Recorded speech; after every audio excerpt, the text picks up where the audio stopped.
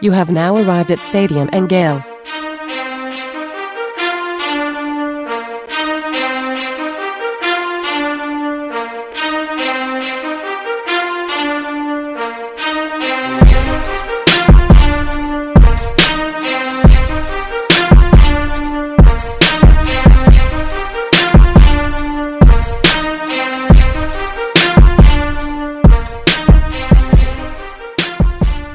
Boys and girls, ladies and gents, welcome to another episode of Stadium and Gale. It's your favorite Uncle Silk. It's Dan. And Delatorre. Same corner, same time. Fresh off of a bye week. And it's time to stomp on the mutts, man. How y'all boys feeling? Y'all good? I'm feeling great. It was a good weekend to relax a little bit. Didn't really relax, but relax from football. Gotcha. Silk coming in with big Mike Vick energy to start the podcast. Yes, sir. Yes, sir. Feeling rejuvenated. Feeling refreshed. Got a week off. Man, my timeline was Nirvana on Saturday. People weren't yelling at me to yell at Patrick Toney. I was just getting punts sent to me. And we had some beauties. Had some 80-yard punts on Saturday, Silk, and I just had punting highlights all day. That's a crazy thing to follow on the bye week, but congratulations. Can you imagine that being the pinnacle of your weekend? It's being sent to me. I'm a simple man. Man. Okay. I had a chill weekend. Just got to relax a little bit, watch Miami get embarrassed by a basketball program. That was lovely. But, be back at it, man. Ready to talk some football. That's all. I just chilled. I relaxed. It was my bye week personally as well, so I chilled, bro. Just watched some TV all day. Love that. Busy show today. A lot of we got a lot to talk about today. For sure.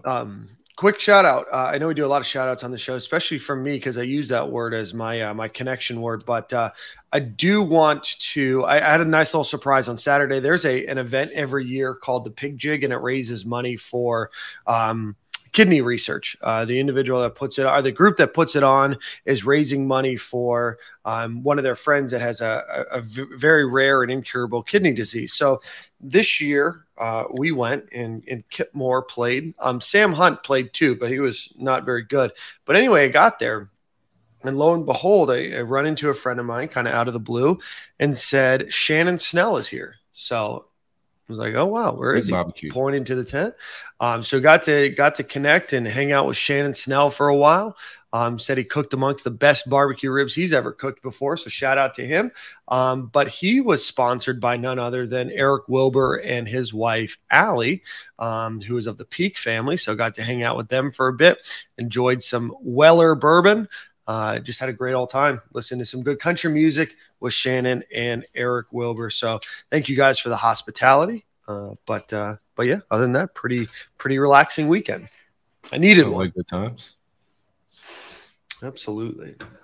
Well, boys, as always, let's get on with the show. We've got some recruiting to talk about. Obviously, we're going to talk about the Florida-Georgia game as well. But before we get started, as always, Nick. Hey, Nick, you're not muted, man. You're blowing your boogers, man. You just ran somebody off the road. As always, the title sponsor of Stadium and Gale is Alan Horn with State Farm Insurance. Give him a call at 706-692-2888 or visit him at Alan Horn. That's ALANHORNE insurance.com. Again, 706-692-2888.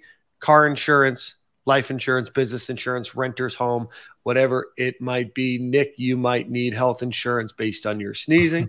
So give Alan a call, 706-692-2888. All right, gentlemen, we had some big news announced since last episode that 5-star plus, according to On3, defensive back Cormani McClain will be announcing his decision on Thursday. All eyes point to the Gators. All crystal balls seem to be rolling in for the Gators, and all picks on the On3 recruiting prediction machine seem to be following Cormani McClain to Florida. Silk, Nick, give me your thoughts, and lots of reason to be excited about him. Yeah, this is shout out to Ahmad Black, his position coach. down there at Lakeland. Ever heard of him? This is, I mean, just an elite defensive back, elite player. And I think this is a recruiting. I hate to say it, like he's a 5-star. He can go anywhere he wants. I hate to say this is one that Billy Napier, Patrick Toney, and Corey Raymond had to have because he has unlimited options. But this is a kid who wanted to commit to Dan Mullen's program last year. So with that kind of knowledge of like, hey, this kid's wanted to be a Gator, like don't drop the bag. So I think Florida's in great position. Cormani did not go to Tuscaloosa last weekend. He canceled the official visit or didn't go on the official visit. I think that was supposed to be the LSU weekend. He didn't come to Florida, but has not been to Tuscaloosa. And I put my RPM pick in about 2 weeks ago for him, and I feel like good news is coming for Florida Thursday, right? October 27th. Yep, on Thursday. Correct. This would be Florida's highest ranked recruit since David Sharp. It'd be the no. I guess Martez Ivy is the other one that I was thinking. He's ranked number 2 right now in On 3. Might be Ropo. Ronald Powell. Ronald Powell is ranked number 1. Yep. Yeah. I do think like he's. I mean, I'm not to take any credit away from Arch Manning. He's a whatever they got him ranked. I respect the system of however they rank these players, but I think Cormani's a better overall and more of a for sure shot to make the NFL than Arch is. They both will make it, but I just think if I had to pick a number player, definitely be Cormani McClain. You see his highlights we got on the video right here. 6'2" guy, 6'4" wingspan, 165 pounds. But don't let the size fool you, man. He'll come up and lay the helmets, not afraid of contact. Similar build to Kyrie Elam. Kyrie was a little bit thicker paws, but similar frame as Kyrie Elam. Had 9 interceptions his sophomore year, 10 his junior year. Just a ball hawk when the ball's in the air. Just a good get if we get this guy. We'll see what happens on Thursday. But Corey Raymond with the secondary, with Jakeem Jackson, Dijon Johnson, and the rest of that secondary is an elite haul so far. I mean, them people down in the bayou say Corey was washed. And lost their mind. Must be 2 Corys. And there's at least 2 because I'm a Corey. So you might have been talking about me. I mean, this defensive back class is just wild with Dijon Johnson, Jakeem Jackson. I still think he holds on in the class. I know his brother transferred to Kentucky, and there's been some smoke there about a potential flip, but I think he sticks.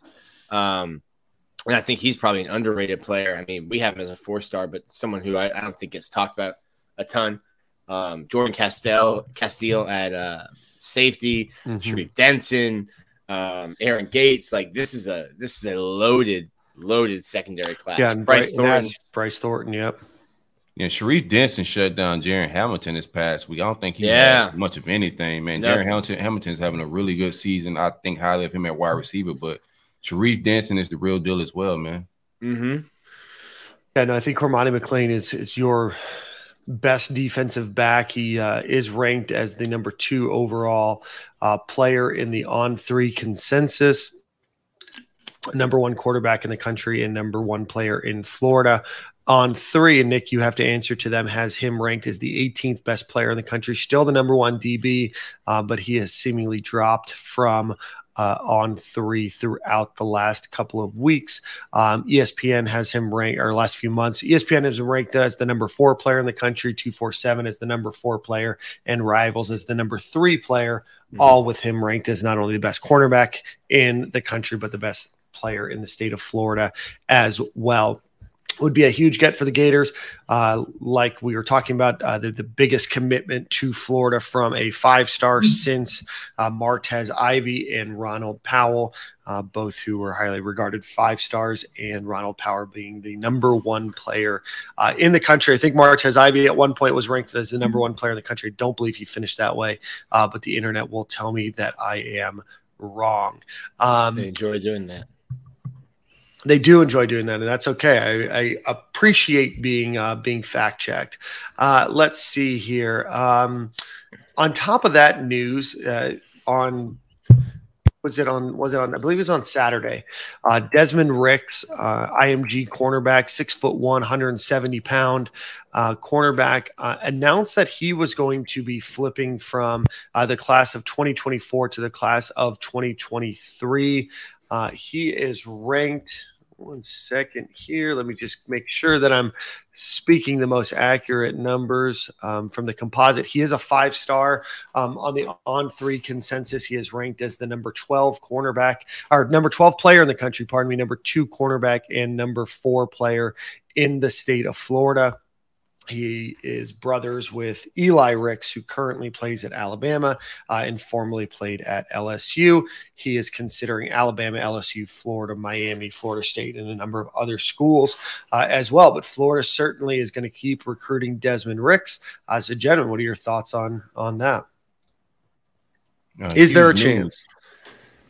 Huge news. Of course, there's a chance. We got Corey Raymond. He was on campus last week for the week before last, rather, for the LSU game. Corey Raymond has a relationship going back to his LSU days. He's going to have a relationship with most of these elite kids. I'm hearing there's a lot of LSU smoke here. Like I said, his brother went there. It's a relationship, a lot of things to get him to LSU. And it's hard to just bring in 2 of these top-notch kids, but we'll see. Corey Raymond could pull off some magic. But right now, if I had to pick somebody at this moment with a gun to my head, it would be LSU. But we'll see what's. Yeah, I think if we go right now, I'd probably say it's an Alabama LSU race. But like Silk said, Florida with the class they have, I don't see Florida ever being out of the budget. Completely out of it until might be out of the budget. Send some postcards to boosters. We spent a lot of money on defensive back so far, man. We might be out of the budget, Nick. There's always allegedly there's always ways to fundraise already. So I mean, this would be it's already going to be an elite class if you land Cormani. Then to add a guy like Desmond Ricks, I mean, the class would be unreal. I think Florida does have some ground to make up here. And I see Alec down there asking if he doesn't want to play where Cormani plays. Like the dude just was like, yo, let me get out of high school early to go compete. Like, I don't think he's worried about who else is in the class.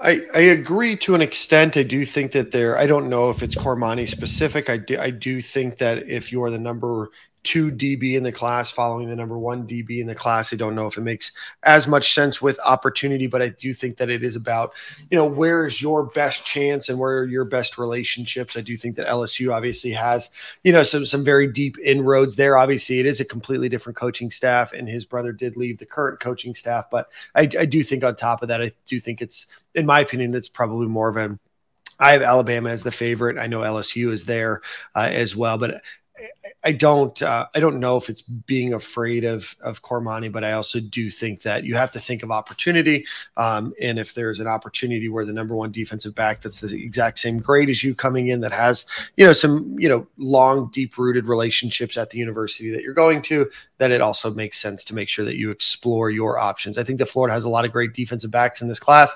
Desmond Ricks would obviously be an incredible addition. I just don't see him in this class right now.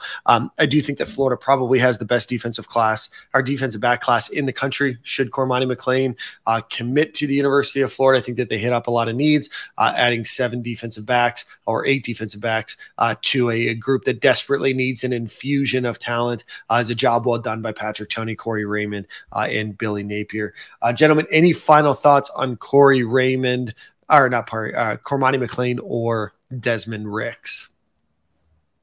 No, just 2 of the best, man. Either way, we're keeping this Cormani away from Bama. That closes the gap, man. It's hard. We haven't been able to keep these type of defensive backs in.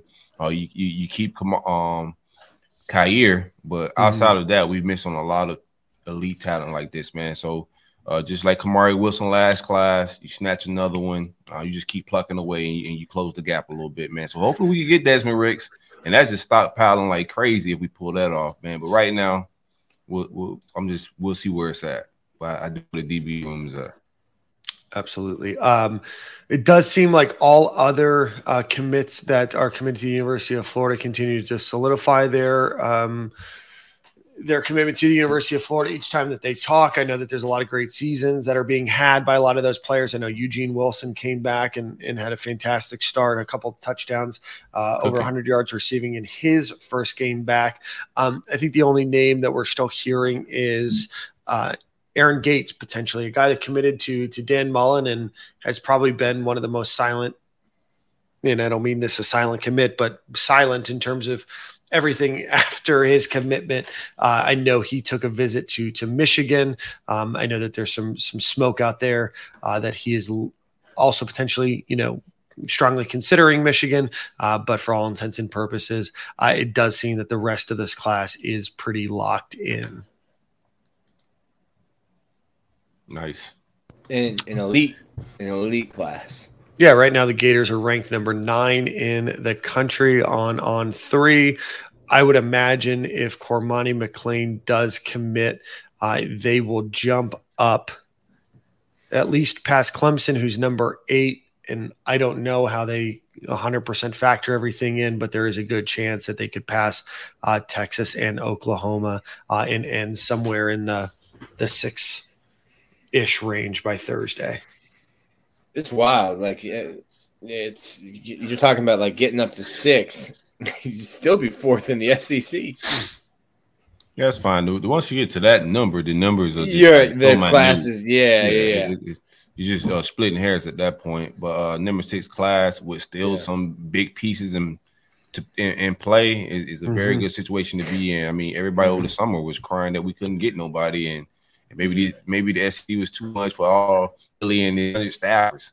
But where we at with number 6, I would like to see the class improve with some offensive line recruiting. Defensive line, I know we got some pieces on the way, but offensive line recruiting, I think, needs to improve a little bit this class. But outside of that, I'm not mad at it. Mm-hmm. Yeah, I think this would be the Gators' best finish in recruiting. Again, the internet can correct me, but doing a bit of a perfunctory look here, it does seem like 2013 was the last time that the Gators were ranked that high, and that was the number 3 overall class under Will Muschamp. But if you do look at everything, average rating and everything else, Florida will be right about there, if not slightly higher when it's all said and done. So overall, good class so far. Got to keep the pieces in place, but obviously a ton of opportunity to make a move this between now and the end of December. That should about wrap up recruiting, unless you guys have any other additional thoughts there. No, I think Caden McDonald, defensive tackle out of Georgia, is deciding October 31st. That's another big decision on the way. Outside of that, man, I think the last opportunity for some visits before we get into, early signing day visit season is South Carolina game. There are a few guys lining up some visits for that game. We can update them when that game pulls up. But that's the last opportunity to get some players on campus. Yeah, Caden McDonald, who Corey's talking about, is ranked 297 on the On3 consensus, the number 40 defensive lineman. Huge need. Number 27 overall in the state of Georgia, 6'2", 325 pounds, from North Gwinnett in Suwanee, Georgia. Looking at Florida, Michigan, and Clemson for him. So do you have any thoughts about where he might be going? Is he still potentially leaning Clemson, or I know he's pretty quiet, but I mean, between us and Clemson, he visited us back in June. I think he visited Clemson fairly recently, but I like what he's been saying. I don't want to step out on any ledge, but I do like what we as recruit. I feel real good about it. We'll see if Spencer and the boys could close on it, but do like where we at in this recruitment. Huge position of need. Has a good get off. You look at his stats, has for defensive tackle, has a ton of tackle for losses, a ton of sacks. It's just a guy we need. But I do think we land this kid. We'll see. October 31st. And then I know the other name that we're talking about at defensive tackle for the Gators is John Walker, currently committed to UCF. At one seemed to be leaning towards the Gators and kind of surprisingly chose UCF, ranked as the number 98 player, number 9 defensive lineman, number 21 player in Florida, 6'2", 320 pounds. I think he ultimately ends up in this class. What do you guys think? Yeah, UCF is struggling. They lost to ECU this past week. ECU, yeah. He's been on campus a couple of times. We'll see if we could flip him. I know he didn't make that decision just based on football, but he wants to be extra close to home, and Gainesville's a little further away than UCF. I don't think it's that big of a difference, but we'll see where we at with it. I think that's another kid that we could flip. Him and also Roger Kearney at Florida State are possible flip candidates in the trenches. Well, you're going to get TJ riled up bringing that up. Very good. We need TJ riled up. TJ gets riled up over everything, man. For sure. He just lives at a riled up state. Shout out Gator Nation 7712. Thank you for the super chat donation. We appreciate you. As always, we do live stream on YouTube. Normally we record Monday earlier afternoon. Today we're at rocking it around 6 o'clock on a Monday. So we appreciate everybody that is watching and everybody that is tuning in and everybody that has liked and subscribed us on YouTube. Hit that like button if you will.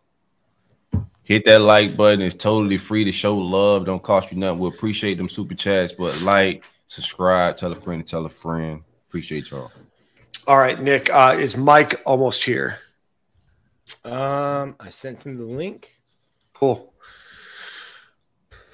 Well, the Gators do play as we wait for Mike to join us. The Gators will be playing Georgia on October 29th. That is on Saturday at 3:30, as you can imagine, on CBS.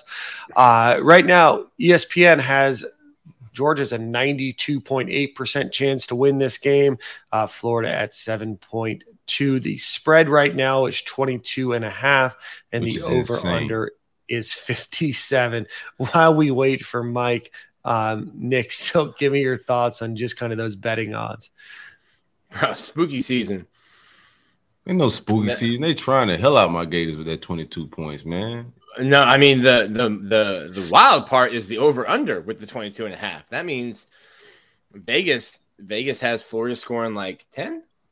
Like I said, they drunk. Yeah, a little bit more than 10. I think it's 15.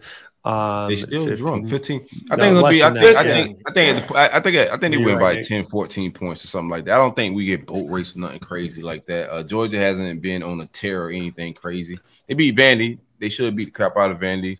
But we've seen some other teams like Missouri and like just keep it to a one possession game. I think we could do that. Our defense is cool. We'll see if it makes some changes during the bye week, but I just think we're gonna be able to go score some points. Will we be able to stop them? That's a different story, but we're gonna get some points. And I don't see us losing by 21 points. We'll see what's up though. Yeah, that they don't build palaces out in the desert for being wrong very often. Mm-hmm. They've been wrong by Miami 6 weeks in a row. About Miami? I think Georgia's been terrible versus the spread. I think their record versus spread is under 500 for sure. We gotta look that up. Let me look that up I'm telling for you. Bro, they other than they had a weird game against Kent State. Yeah, they are close game against 4-3 Missouri. against the spread this year. Yeah, but like, what was the Kent State spread? Like 50? Kent State was 45. I mean, that's a ridiculous spread. No, but it's the Mizzou games like that cost them. Mizzou like game, Kent State. yeah, Mizzou, they were 30.5 point favorites. Auburn, That they was were what- 27.5 and covered. Vanderbilt 37.5 and they covered. The interesting part is that Stetson Bennett in some of those games has started off really slow. And I mean, there was some wild, egregious talk about like him being like a Heisman contender. Like he's fine. There was one point that he was ranked number 4 in Heisman odds, Nick. I mean, That's how the egregious Avengers. they got. He's a fine quarterback. Like you're not mad at him if he's your quarterback and you have that kind of talent around him. Well, not if I got the talent around. Yeah. Nick always adds a little I still caveat at the complain a end. little You had bit, man. to let me finish. Like you would be mad if Kent Dorsey was on Florida's team, but you put Kent Not Kent. You put Ken Dorsey on that 2001 Miami team. You're like, yeah. Ken Dorsey was a good college quarterback though, like Chris Leak was. Ken Dorsey was throwing the ball to Andre Johnson and Santana Moss. I could throw the ball to them. I don't know about that, but Ken Dorsey was a good college quarterback. Let's get the pros out of our mind. Ken Dorsey he threw some good throws. He wasn't just throwing to like wide open guys. But Ken Dorsey was playing 500. You comparing Ken Dorsey to Stetson Bennett? You think they're the same guy? No, I'm saying they're fine quarterbacks. Like, you're not upset if they're your quarterback and you have that collection of talent around them. They will be good enough to not mess it up. But he's like, Stetson Bennett's good enough to not mess it up. He might play well enough to win you a game where if you had a quarterback that was worse than him, you might have lost that game. But like, he's not special. He's not a Heisman. He's gonna be contender. Special this Saturday. I got that feeling. Yeah, he on the season 162 for 229, 2,033 yards, 7 touchdowns, 1 interception. Probably not going to turn the ball over. He's not going to probably make a lot of spectacular plays, I don't think, but definitely I don't think he's going to turn the ball. I don't think he's going to turn the ball over. I think that he's going to play a consistent game. Rushing attack is led by Dejon Edwards, 59 carries for 334 yards and 5 touchdowns. And then Nick's crush, Brock Bowers, leads the team in receiving yards. 26 receptions, 393 yards, and 2 touchdowns. Listen, do you think about he's gonna be a problem? You mentioned in their offense, we were talking about our defense's food. What do you guys think about? I think Kamari Wilson sent out a text depth chart. He's starting at safety. What's your opinion on all of that? My opinion is, I think you see what you have, right? You're 4-3 as a team. You still have some opportunities to go bowling, but at the end of the day, you know what you have, and you have to see, and you have to give somebody else an opportunity. Does it mean that Kamari Wilson's going to take every snap? No. Do I still have a lot of caution in me to think that even if he does start, that Trey Dean is still going to potentially get more snaps than him? Yes, I do think that. Trey Dean is amongst the most snapped players this entire year for the Gators, and I don't think that they're just going to bench him for the season. I do appreciate the fact that if they do start somebody new, that they're at least trying out a change. And at some point you need a change. You were absolutely atrocious against LSU. You've been bad all season. At some point you have to make a change and you have to try something new, because if you just continue to try out the same players in the same scheme, you're just going to continue to get worked, and you're just going to have a lot of people questioning you, and you just don't need the noise right now.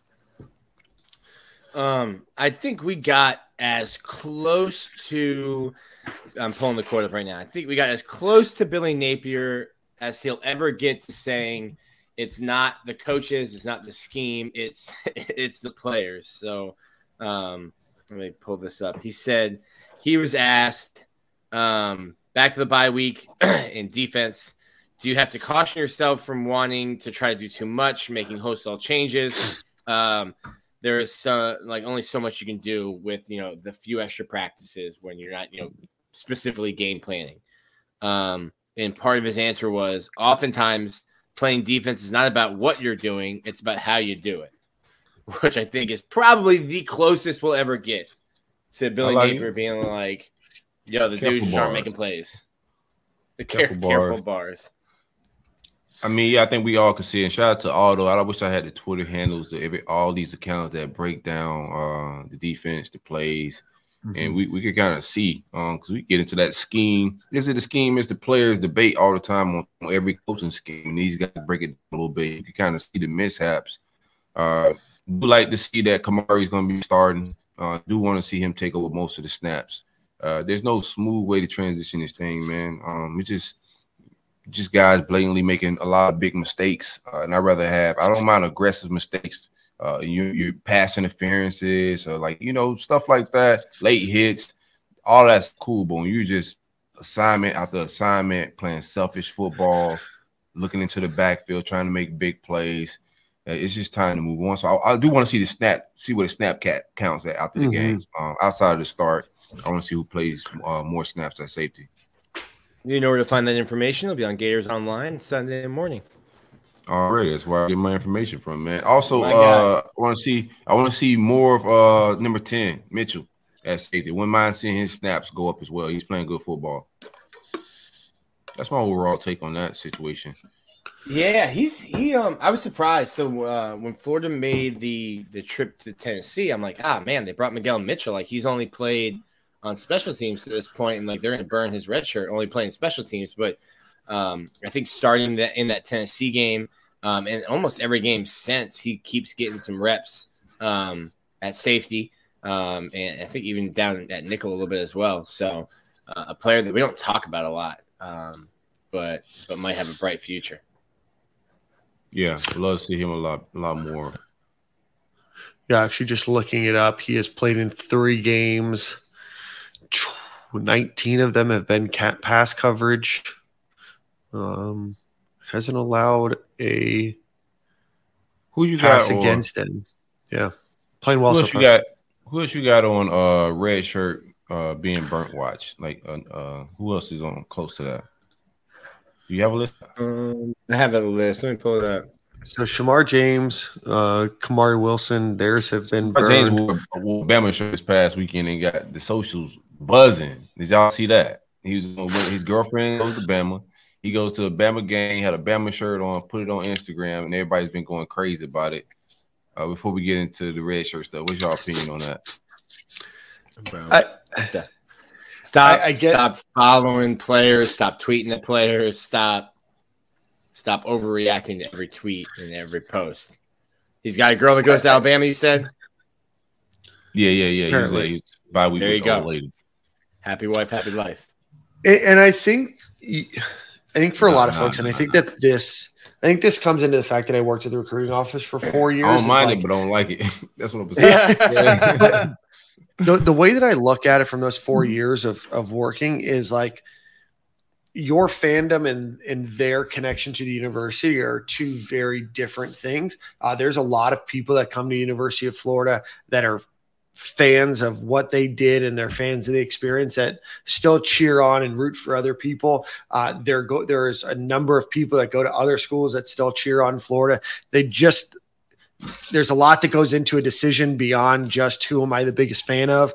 So even if he was wearing a polo, even if it's, because of a goal and everything else, you really have to stop equating, players with being the fan that you are, because they may not be, right? Doesn't mean that there's not, but you also have to remember that they come from different backgrounds. They come from a place where maybe they did cheer for a school their entire lives, and to just give that up, by going to a game, because of a business decision can be a little silly, right? So I'll give you one piece of advice: stop following kids on social media and overreacting to what they do.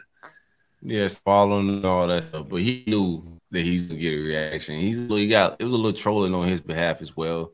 He had to know, as a Florida Gator football player, if he posts a Bama polo, so he did that. I think, in my opinion, he just needs to just chill a little bit with that, bro. Like I think that was on purpose a little bit, but nonetheless, I could care less. He's looking very good as a freshman. Hope he continues to get better, to get the brick outside. And I don't really care about his Instagram, but I do think he knew what he was doing when he did it. Probably hurt. Yeah, I mean, I didn't see it. C-Rob's feelings. What happened? Probably hurt C-Rob's feelings. That's his guy. C-Rob obviously wearing the other state school's logo.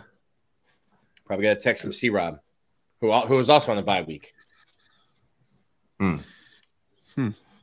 Probably a different bye week than his last. His last Probably a long bye week. Well, I think he was actually working on his bye week. Didn't have strict orders from his head coach to go to Aruba. Speaking of C-Rob and Robs, shout out to Corey Raymond for shoving T-Rob in a locker this week. There's like screenshots of like conversation with T-Rob, like hidden group chats, man.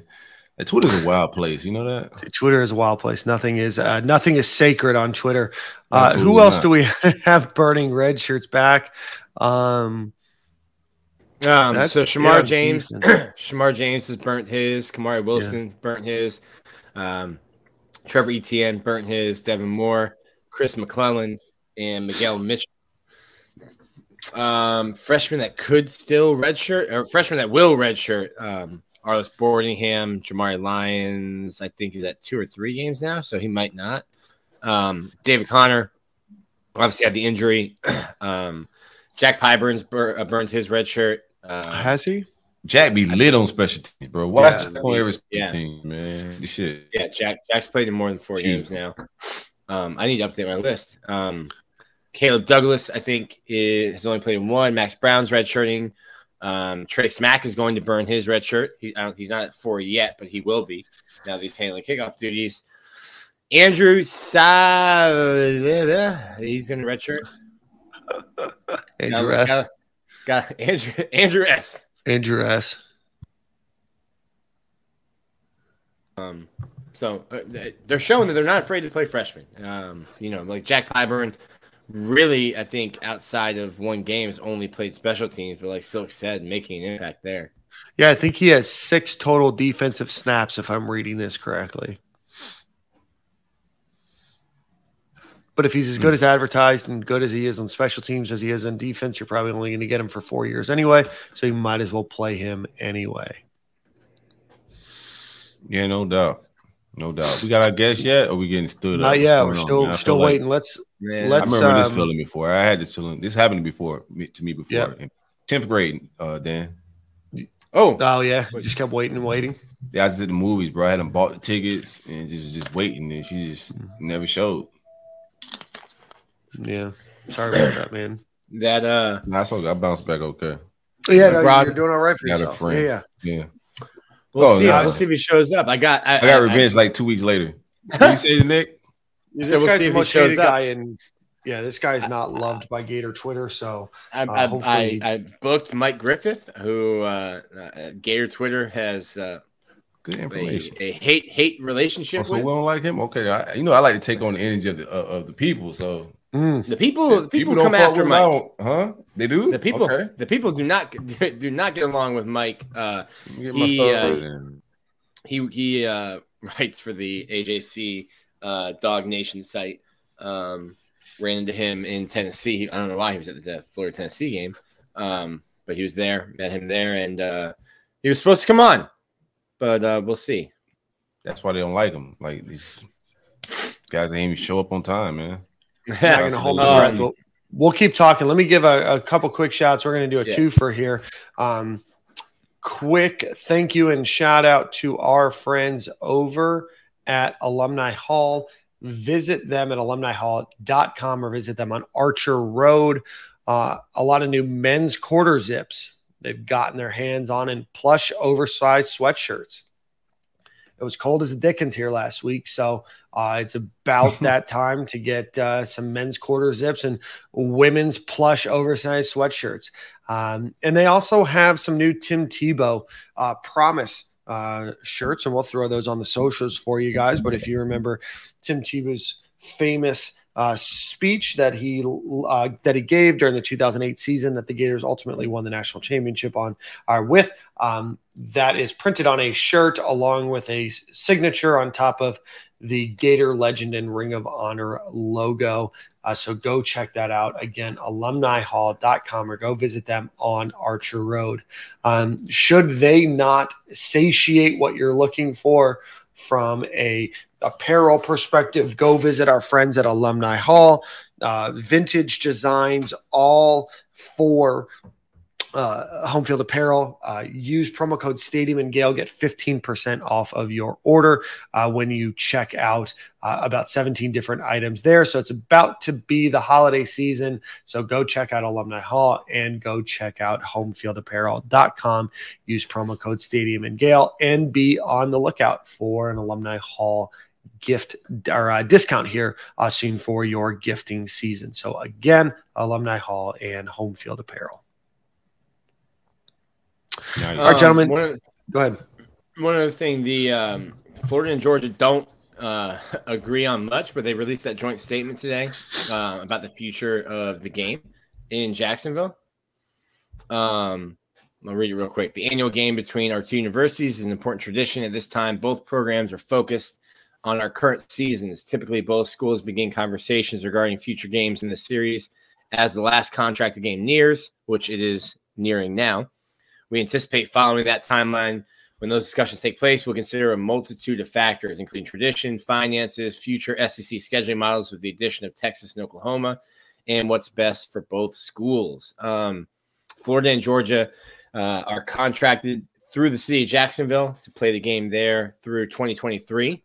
Mm-hmm. There's options to extend that in 2024 and 2025. It will be interesting, though, once you go to a new model and you go to, let's say, pods or you add a 9th game, does the game get moved out of Jacksonville? Florida's about to pour hundreds of millions of dollars into a stadium renovation, which will probably decrease the overall capacity, increase ticket prices while decreasing capacity. Would Florida then want to get a Georgia game at home? Kirby Smart has been a loud proponent of moving the game out of Jacksonville, Dan's favorite city in the country. Yeah, I'd feel bad if Jacksonville lost the game. It's the most exciting thing that happens every year. So, okay, there it is. But Florida and Georgia get paid handsomely. This year they get the schools split the ticket revenue. Mm-hmm. And they're guaranteed at least $1.25 million in this year and next year. And if the option is picked up, that moves up to $1.5 million. And they're allowing recruiting now, right? First time. So naturally, the first time they allow it is when Georgia's the home team.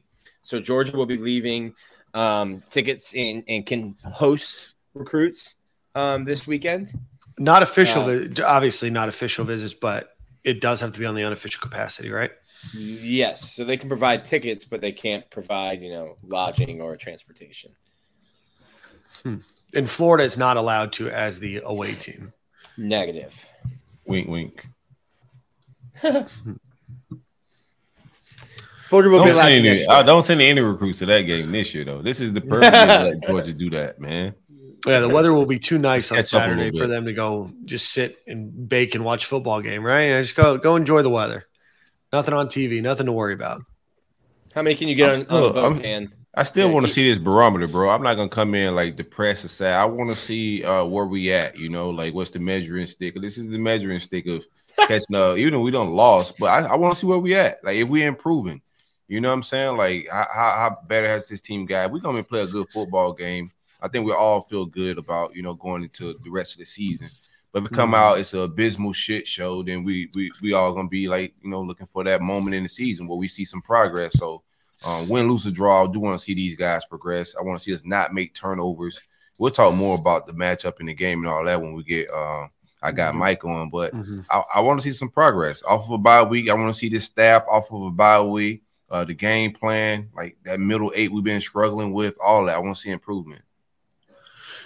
Yeah, I think that's, and let's get into it. I'm not sure if Mike's going to join or not, but let's get a little bit into that. I think that Florida, obviously against Georgia, the number 1 team in the country, it is challenging. But Florida has yet to put together a very strong defensive and offensive performance together. They have shown flashes against, LSU and, against, Tennessee and, against Utah, where they could put it all together and really did well against some good talent. On the flip, they've also been atrocious at times in both offense and defense. So they really need to just stick to a good, solid game plan, which includes, AR running the ball and not being afraid. I think you saw that against LSU where, when the play broke down, he was willing to make, some big runs and obviously had that huge long touchdown. But the ability to use Anthony Richardson, hopefully, he continues to get healthier and healthier throughout the season, but to continue to use him. But I still think there's going to be opportunities. I don't think that Georgia is a unbeatable team. I do think that there's opportunity against Georgia. I think that they, have a lot of great players and they are more talented than Florida. And I do expect Georgia to likely win the game, but it doesn't mean that Florida can't come in a la 2014 when they ran the ball for 400 and some odd yards in that game and ended up winning as the underdog in that game, right? So I still think that there's opportunity. I think that Florida has to stick to a plan and ultimately, force Stetson Bennett to beat them on, with his arm, right? And so that's key. Yep. I mean, you have to pick your poison. I don't think it's very hard for him to beat us with his arm, from what I've seen. But you gotta just make them pick their poison. Load the box. If we can start the run and force him to be, that's the route to win. I ain't gonna say it's gonna work. We may make them one dimensional and they go crazy. And shout out to Jaden Daniels, who came back with another good performance this past week. It wasn't just us, even though he looked all out of whack. But you guys just try to make them one dimensional of some sort, and also try to possess the ball. I think we need to run the ball more, like you said. Try to control the clock to keep our defense off the field a little bit. And they have a knack of fumbling the ball if you poke at it a little bit. If you've been watching Georgia this year, so hopefully we get some turnovers as well because we're gonna need it.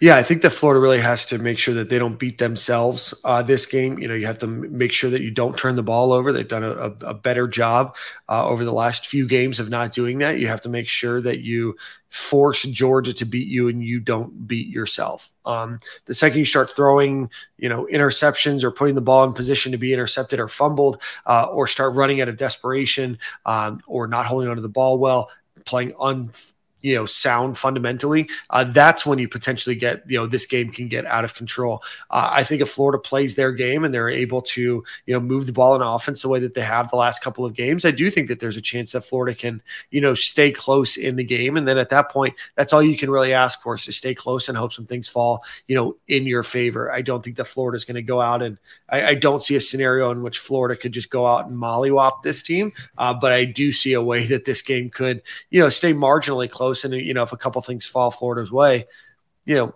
it could end up on the side of the Gators. But I put those chances pretty slim. The vices would be heavy and high.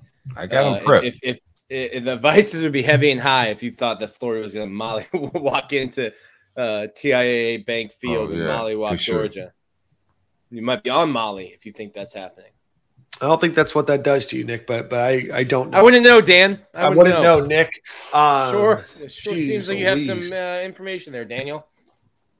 Anyway, so no, I think this all comes to 100%, Florida playing a good sound game where they don't turn the ball over and limit big plays, right? Which is a lot to say right now, but that's where I'm sticking my that's where I'm planting my flag, Nick. I like that we coming in with underdog energy. We came in with underdog energy for Utah. AR put up a very good game. We came in with underdog energy for Tennessee. We lost, but AR had a very good game. I like when we come in with this underdog energy. I expect a big game out of AR. I just need him to take care of that football. You know what I'm saying? I just want to see some maturity out of him. But if he goes stupid and he escaped the pocket and live up to his true potential with his legs, man, we can upset some shit, man. But I'm not. That it's gonna take a big game out of him. And us finding some stops on defense. That's the thing with AR, and it's why I feel like I'm taking crazy pills. I stopped doing halftime. I thought you said you didn't take those, Nick. Crazy pills. I thought every halftime it's it can't get worse. Put Jalen Kitten in. I'm like, dude, Anthony Richardson. Anytime he has the ball, he stiff-armed the guy that was behind him against LSU on an 81-yard touchdown run. Anytime he's on the field, he has the potential to take over a game. He's still young. He's still developing. He's not there as a passer. Things that we said in the spring, in the summer, in fall camp, when he misses passes, he misses high. That's led to interceptions. This isn't new stuff. It was just me being negative in the spring until it happens in the fall. But he has the possibility to take over any game that he's in. I think his accuracy struggles more not on the high stuff getting away from him. I think I've seen some correctness in that, but I think his throws into the flats and his slants need more touch. They just hot as hell. They're accurate, but they're hot. Fastball. They're fastball. It's hard to catch that, man. Nuke Lelouch. I need him to clean that up a little bit. That's homework for you, Silk. He's Nuke Lelouch. It's a baseball movie. Yeah, I think the only other thing that I see with Anthony Richardson besides the fastball is him. I think maybe because it's a fastball, it's been a little bit tougher for him to lead wide receivers. I think that he tries to just put the ball exactly where the receiver is. And when you throw it that hard and put it exactly where the receiver is, it's going to be, tough to to if there is any change in the route, or if any, I don't know. Besides any change in the route, but if any plays being made, it's tough to be 100% accurate in that situation. And I don't think that they're leaving themselves. I don't think Anthony Richardson, is leaving himself an opportunity, to have a little bit of wiggle room. If a player does, or if he does lead the receiver a little bit more to maybe go out for a dive or go out for, a one-handed catch or something, rather than just a fastball right into the numbers. I know we faced one of the best defenses ever when we played them last year, and it was Anthony Richardson's first start. What kind of? I don't see this being the same type of defense. They're very talented, but I don't see it being that elite level of a defense. What's your opinion of the Georgia defense, Nick? I mean, it's tough because they had to replace literally everyone. Like, they set records last year. They come in and listen, like that Oregon win, super impressive. At the time, you thought, oh, maybe Oregon just stinks. Oregon just handled a previously undefeated UCLA. Georgia has the number one scoring defense in the SEC. Let me see if it's number two in the country. 2 in the country. They give up 9 points a game. Yeah, Illinois is the number one scoring defense in the country. Oh, shout out to Bert. Shout out to Bert. That runs no more. Georgia's got the number one rushing defense. They have the number one passing defense, and they have the number one total defense. So in the SEC, in the SEC. So is it as good as they were last year? Like, no, they might not have 6 first rounders, but they're also very stingy. No, they're pretty good. I mean, I don't think that they have the name recognition. I do think that they're very good. I think that Florida has a very good offense too when it is clicking, right? When Anthony Richardson can pass the ball, I think that Florida's offense moves really well. I think that Montrell Johnson and Trevor Etienne, Lorenzo Lingard, I think they all have the opportunity to make decent sized runs. I would not be surprised if Florida does have the most number of rushing yards that Georgia's allowed this year. I do think that Florida is very good offensively rushing the ball. However, if Anthony Richardson's not able to move the ball with both his legs and his arm, right, I do think that Florida at that point is zero dimensional, because I do think that Georgia will just stack the box and we've seen what happens if Anthony Richardson is uncomfortable, lacks confidence, going, especially on the sideline, what that can mean for his performance, throughout the game. He's got to be able to run. Florida's got to, like kind of like you said, Florida has to play a perfect game. You have to find a way to get off the field on third down. You're literally the worst team in the country when it comes to getting off the field on third down. Like, Colorado is better. It's a tough scene. I don't think they have to play perfect to beat Georgia. They just have to play sound football and not turn over the football and assignment football. You know what I'm saying? They give you an opportunity, but the mistakes we made just throw us way out of even having a chance in some games, just because blown coverages. But I don't think we got to play perfect. It's hard to play a perfect game, and that's just like extremely crazy criteria. Because I don't think Missouri played perfect. They was in a position to beat them. And they came close to playing perfect football whatsoever. So I just think you got to take care of the ball, possess it. Missouri did a good job of keeping the offense off the field. And the offense, when they did get on the field, struggled. So we just got to find some luck. Now, Missouri also got a better defense than us. That's what else? What else do you guys? What else are you guys looking out for in this game? Georgia's total offense right now is number 2 in the country. Their total defense right now is number 4 in the country. So I think being ranked number 1 in the country is probably a pretty good spot for them as a whole. What do you guys think that Florida needs to do on defense? Because Georgia's averaging 526 yards per game, 7.26 yards per play. Just stop the run. Just dedicate to stopping the run. I just don't see us being able to. Go ahead, Nick. You want to go first? I just think sell out to the run, and then make Stetson Bennett beat you with his arm. If we can do that, I don't know if we can force them to pass. I don't know if we're good enough to make them one dimensional, but that would be my game plan, is try to make them one-dimensional of some sort, and see if Stetson Bennett can beat us with his arm. Yeah.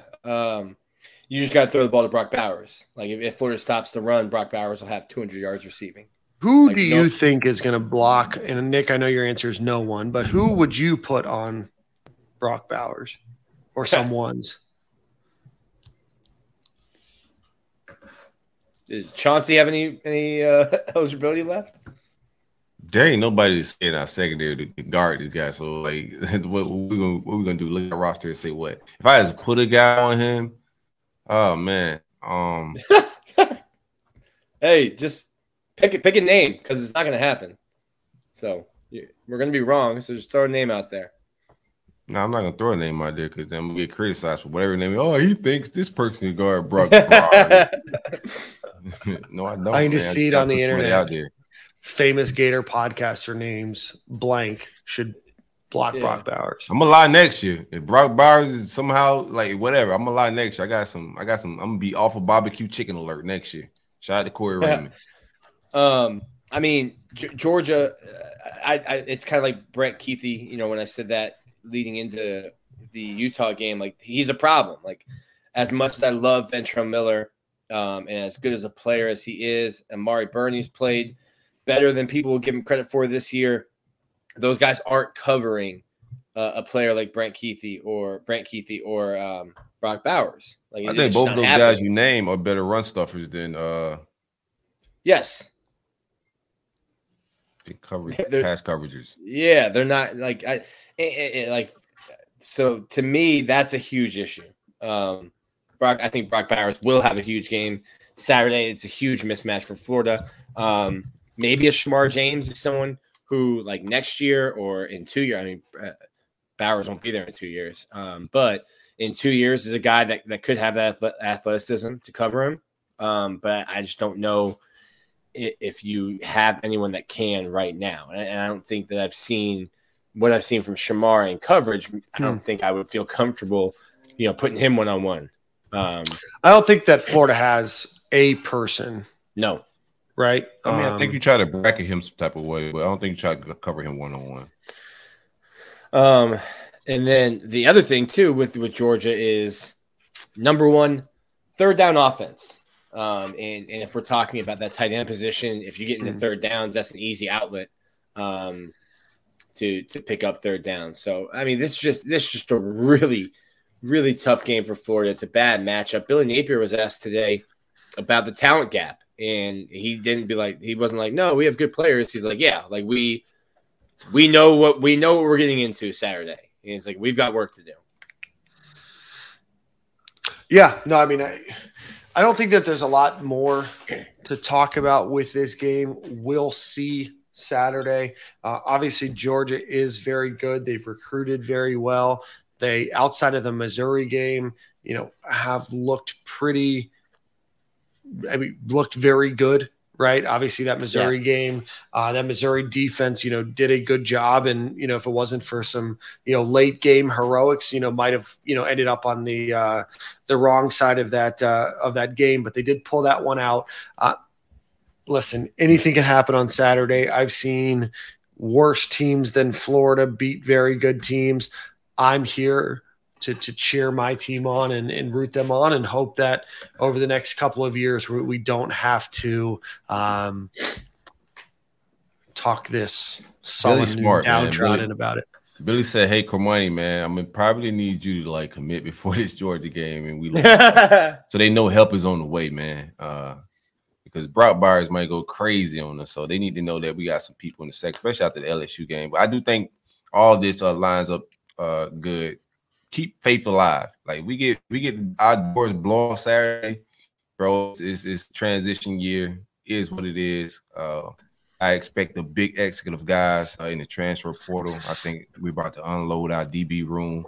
But just like we're about to load up with all these bodies that are coming in, I think you're gonna see a mass exodus, big roster flip. That's just what college football is today. I think you're gonna see that a lot around college football with these new coaches, big roster changes. So I don't think it's going to be no long rebuild or anything like that. We're going to get some talent infused here. These guys can recruit. So this weekend is just, Georgia fruits of Georgia labor a little bit. They've been stockpiling, and they may, take us up through there unless AR go crazy with his legs and our defense finds a post. It could happen. Keep the faith. Let's do a little buy or sell segment, and then I do want to talk about the transfer of Josh Braun after that. I'm going to assume that Mike looked at our Twitter handles and saw that we have previously beefed before and decided that he had other things to do today. Let's beef with that boy? Well, I mean, I think that he has just put out some egregious claims in the past. I don't really know. I just know his name. I'd have to find. I'll look while we're playing a little buy or sell what happened with me, but I doubt that that's what happened. Let's. Man. It's not Bloods and Crips, man. Oh no, for sure. Let's see. I want to get a good buy or sell segment in here for this game, but before we do that, let's give a. Shout out to our friends over at Dome Hats. I know that Nick, you got yours. Silk, you got yours. Dome Hats out of Jacksonville, Florida. Two former UF football players started this company over a decade ago. Create great hats for you and your business, should that be the case, or if you are a fan of Florida, and they also have some other programs on there that you're looking for some really cool hats, like maybe a Doring's got a touchdown hat, or a Cam got robbed hat, or a Quez Ike Riddell hat. Go check out domehats.com. Use promo code StadiumGale, all one word, for 15% off of your order. I wear them all the time. I've got a few from them. The Stadium Gale hats, if you have one of those, we're from Dome Hats. Great fitting, great quality, and a lot of great options for you. So again, domehats.com, promo code StadiumGale. They've got a one that's on pre-order right now that I was trying to get. Just says Rex was robbed with the Heisman logo on it. We actually gave that out a couple of weeks ago. That's a good looking hat. I think my fiance confiscated. She was here last weekend. I think she confiscated that hat that Corey's wearing. The unicorn. I went looking for it today. We were home. We were almost matching hats today. I went looking for it. And I think she took it back to Tampa with her. The hat's a hit, man. I get a lot of, hey, where'd you get that hat? Even people hit my DMs up and they see it on like the YouTube videos and whatnot, man. Dome Hats. Tell them, Stadium and Gale, that checkout. Save yourself some bread. Know the vibes. Nick, Mike tweeted just 8 minutes ago, so if you want to follow up one more time with him while I look to see what our beef was. All right, guys, buy or sell segment. Buy or are you doing a deep dive to see if what kind of beef you and Mike have? I am. I don't think that's the reason he's not on, but I do want to find out what I tweeted, because he tweeted some egregious thoughts in the past. It's Monday. Monday's a busy week for us beat writers. We always get the coach and players on a Monday, and you're previewing the game. But I'm here. Mike said he would be here. Yeah, Mike forgot. Ain't none of that's going on. Mike just it just completely slipped his mind. He's probably at Publix or something like that. Yeah, there's actually zero tweets between me and him. So wasn't me. You don't even see negative Dan. I probably just thought in my brain that he had some trash takes. Nick's rubbing off on you a little bit. Pause. Yo. Hey. I paused it quick. Let's see. Buy or sell segment of the show. Right now, the Gators' lowest rushing output of the season was 136 yards against Kentucky on 30 attempts. Buy or sell, the Gators will get more than 136 yards. Yeah. Rushing the ball. Yeah. Write me down for yes. Georgia has allowed. You are jotted down for yes. Georgia has allowed more than 130 rushing yards once in the opening game. That was on 31 carries. Make it twice. Make it twice, Silk. Okay, Nick. Okay. You gave me some negative vibes at first, boy. Hey! You turned the corner a little bit there. Georgia has only allowed 137 yards over the last two games combined. Mm-hmm. Nice. Sign me up for the Gators to get more than 137 yards. Sign me up for the Gators to get more than 160 yards. More than 169 yards rushing. All right, now you're just trying to show off. Now you're just trying to show off. I gotta jot it down for like $175 or something like that, Nick. Yeah. Okay, I'm gonna go with like 131. Well, then that's You- not you more gotta- than 131, which I'm puts give you you in a bit credit, of a though. We're predicament. buying. We're buying. We're buying Whatever. more than 131 by saying that they're going to get 131 yards. Make 0.1. it make sense, internet. Okay, 131.1. Point one. I like that. I like that. Nick. That's You like saved- that's like when it's like first and goal from the 1, but it's like really the 6-inch line. That's Right. those 6 inches matter. Pause. Yeah. Depends on if it's a guy or a girl measuring. All right, guys. Kickoff return. Gators have gotten a bit stronger on kickoff return, at least against LSU. Had a decent return against Eastern Washington, had 0 against Missouri. But with that in mind, Florida started off very, very poorly to begin the year. Buy or sell, the Gators will average the ball on, let's just say, more than 25 yards per kick return. What? More than 25 yards per kick return is an average. Yeah. like We're gonna it. sell that. What are you talking about? You mean like their Right. average starting field position is past the 25 because you get 25 for Sure, Right. let's do that. No, well, yeah, let's do that. That's because fine. if you're saying like the that's kick return fine. average is 25, like absolutely not even close. The Gators did it against LSU. Okay, LSU Yeah, has the ETN worst back there special now. teams. Move. LSU has the three. worst special teams in the SEC. That's true too. It's a great point. Literally the worst in the SEC. Yeah, Trevor Etienne is averaging 25.67 yards per return. So I don't think it's an egregious thought to We can think make that it he that. could average his average. Internet can tell me I'm wrong or not, but Nick obviously was super offended. Hey, Nick sells we either can make way. it that. We can make Nick it that. sells either way. I like that. I I feel like we're big. don't trust my special teams still. I'm gonna sell it, man. The game changers. I'm gonna sell it. I want to close good this season. I'm gonna sell it. We'll see. I like 7 back there returning kids. Do not like 3 back there. It's nothing personal. 7 just know what he doing when he touched the football, man. He gets busy. Mm-hmm. Wouldn't mind saying 21 back there. I don't know if he could catch it, but he can. He looks explosive, bruh. I don't know what he's been doing. He should be getting the ball more. Lorenzo is like thinking he's got like all of his running back coaches from Miami and from under Dan Mullen. He's got Greg Knox's like face on every defender. Like he runs angry. So I wouldn't hate it. Put him back there on not punt return, but put him back there on kick return. Yeah. You know what I think is egregious, and I'm gonna buy just because I asked the question. So here we are. What I think is egregious is that for years we talked about, well, not we, Miami fans talked about how bad Lorenzo Lingard was and that he was never going to play or anything else. You want to know something? I think Lorenzo Lingard would be Miami's best running back right now.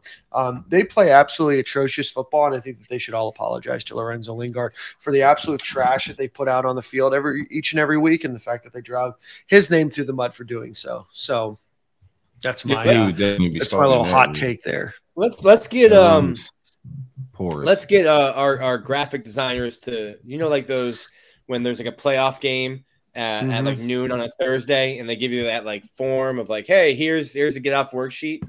Let's make like a uniform. Miami fans apologize to Lorenzo. We can tweet that out, and they can just quote tweet. I like that, and they can just co-sign on it their apology. They are a trash football program, and they deserve everything that they get. All right, so I'm going to buy that Trevor Etienne and the Gators average more than 25 yards per kick return against Georgia. Buy or sell the Gators. Stetson Bennett has only thrown 1 interception all season. Gators have struggled a bit, but had some luck against LSU almost some luck against LSU in turning the ball over, but had 2 against Missouri. Do you think that the Gators can get an interception against Stetson Bennett? 1 interception. We need one, so I'm gonna go ahead and lie. We need turnovers to win this football game, so mark me down. If number 9, how do you say his last name again for the Dolphins? Noah. Yep. It wasn't what Noah I. The guy from Auburn that they drafted in the first round a couple of years ago. If he can get an interception, then anybody can. Shout out to him. Shout out to the Dolphins. Dan and I have gone like full like CBS reality show, like The Bachelor. Hey, this is Becky S, and then there's Becky G. Yeah, this is Noah I and Andrew S. Noah, I'm gonna go crazy. I got money to spend. Haven't spent a bunch of money this year. We're gonna buy this too. Give me 2 picks. 2 picks. I like it. 2 picks. A 200% increase. They call Stetson Bennett the mailman. I think we've got some federal crimes, some people intercepting mail Saturday. I like 1. Don't know if I like 2, but I love Nick's energy, so I'm going to agree and say the Gators get 2, just so Nick doesn't feel out on an island because it was still 1. All right, let's see here.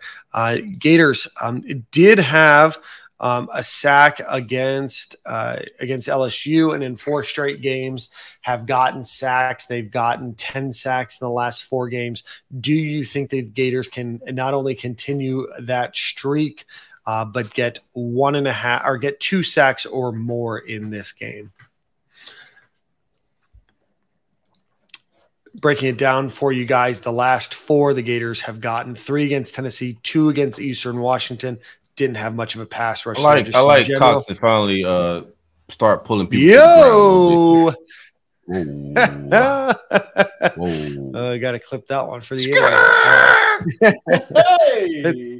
Stadium and Gale chopped and screwed. Brandon Cox could possibly get a little revenge to get in a game like this. I know he's gonna be up for this one, man. So I think we get 2 sacks. I think he comes away these stats these twice. Like we said, he leads the NCAA in almost sacks. I like him to get a couple. I like the Gators to get a couple in this game too. I think that there's an opportunity.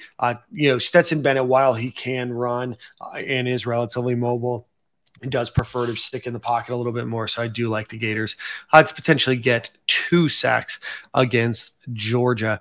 All right, guys, this one is on the defensive side of the ball. The fewest third down. I'm selling the sacks if you didn't ask me. This season, outside of the Kentucky game where they only allowed 4 conversions on 13 attempts, the Gators have allowed 8 against Utah, 8 conversions, 8 against USF, 6 against Tennessee, 8 against Eastern Washington, 9 against Missouri, and then 8 against LSU.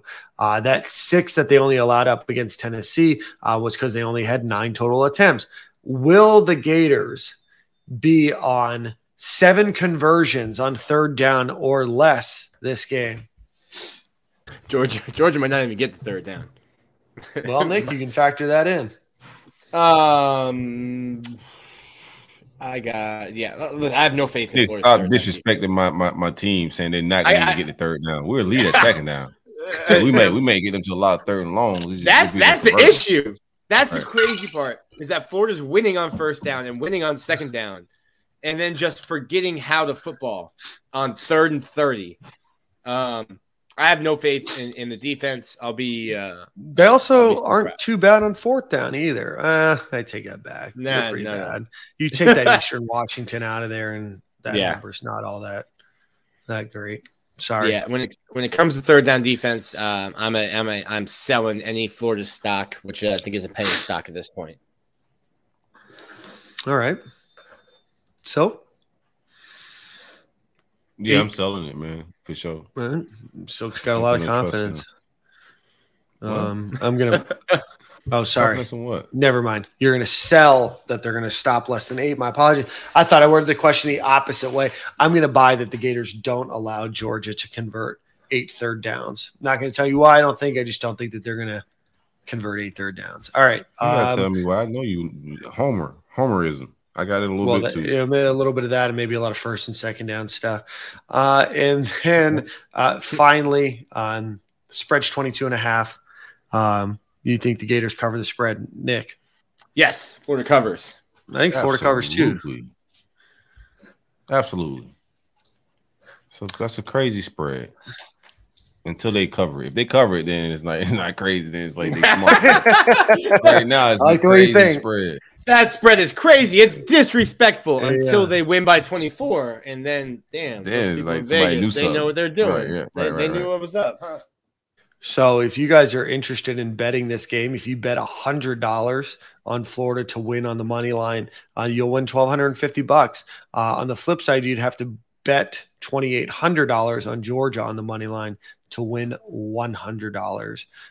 So definitely that's like a, heavy odds for that's Georgia. like a John Ruiz ROI. Bro, that's nuts. His stocks and never mind. I don't need to get threats against me and my family. Oh God, yeah, man. Y'all leave John alone, man. Y'all no smoke with John. But yeah, no smoke with John. John's gonna be out of here in a little minute. You gotta worry about it, man. Mario keeps thinking up the place, and he's gonna be an afterthought in a little minute. Yeah. All right. Let's give a quick shout out to True Classic Tees. Visit them, trueclassictees.com /SG25. Get 25% off of 20% off of your order. Great T-shirts, great fit for going out, polos, T-shirts, shirts to wear under jackets, dress shirts, not dress shirts, athletic shirts, a whole gambit of different things, and a lot of different colors, a lot of different styles, from V-necks to deep V-necks to regular crew cut, and a little bit more loose around the collar, whatever it might be. Go visit trueclassictees.com. I am a big fan of their product. So again, trueclassictees.com /SG25. Get you a nice discount and helps the pod. All right, gentlemen, last thing before we end the show tonight, since last episode, right guard Josh Braun, who was on the show before the season started, has announced that he is going to be graduating in December and will be transferring. I don't think it's a huge surprise for a lot of people. I think some people were definitely surprised about the timing of it. But Nick and Silka, why don't you talk a little bit more about your thoughts on Josh Braun leaving? I really enjoyed our interview with him. Thought he was fantastic interview. Thought he was a good kid. Obviously mature, married. I think the writing was on the wall. I think he had an opportunity to start at right tackle. Obviously, getting O'Cyrus Torrenson, who's been one of the best offensive linemen, the best interior offensive lineman according to Pro Football Focus in the country. Going to be hard to start there.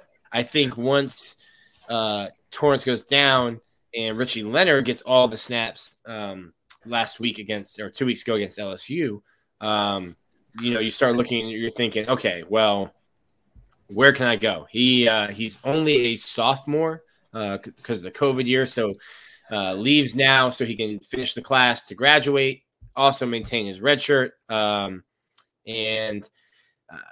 not going to say where he's going to go, but had a great relationship with Sam Pittman, was committed to Georgia before Pittman took the head coaching job at Arkansas.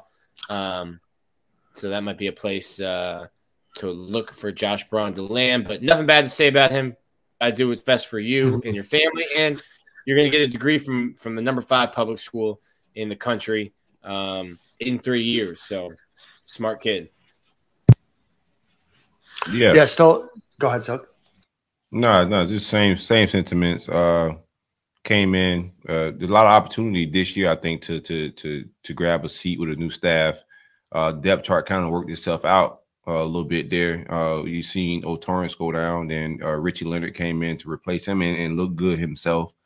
So a lot of the writing was on the wall. Best of luck to Josh Braun.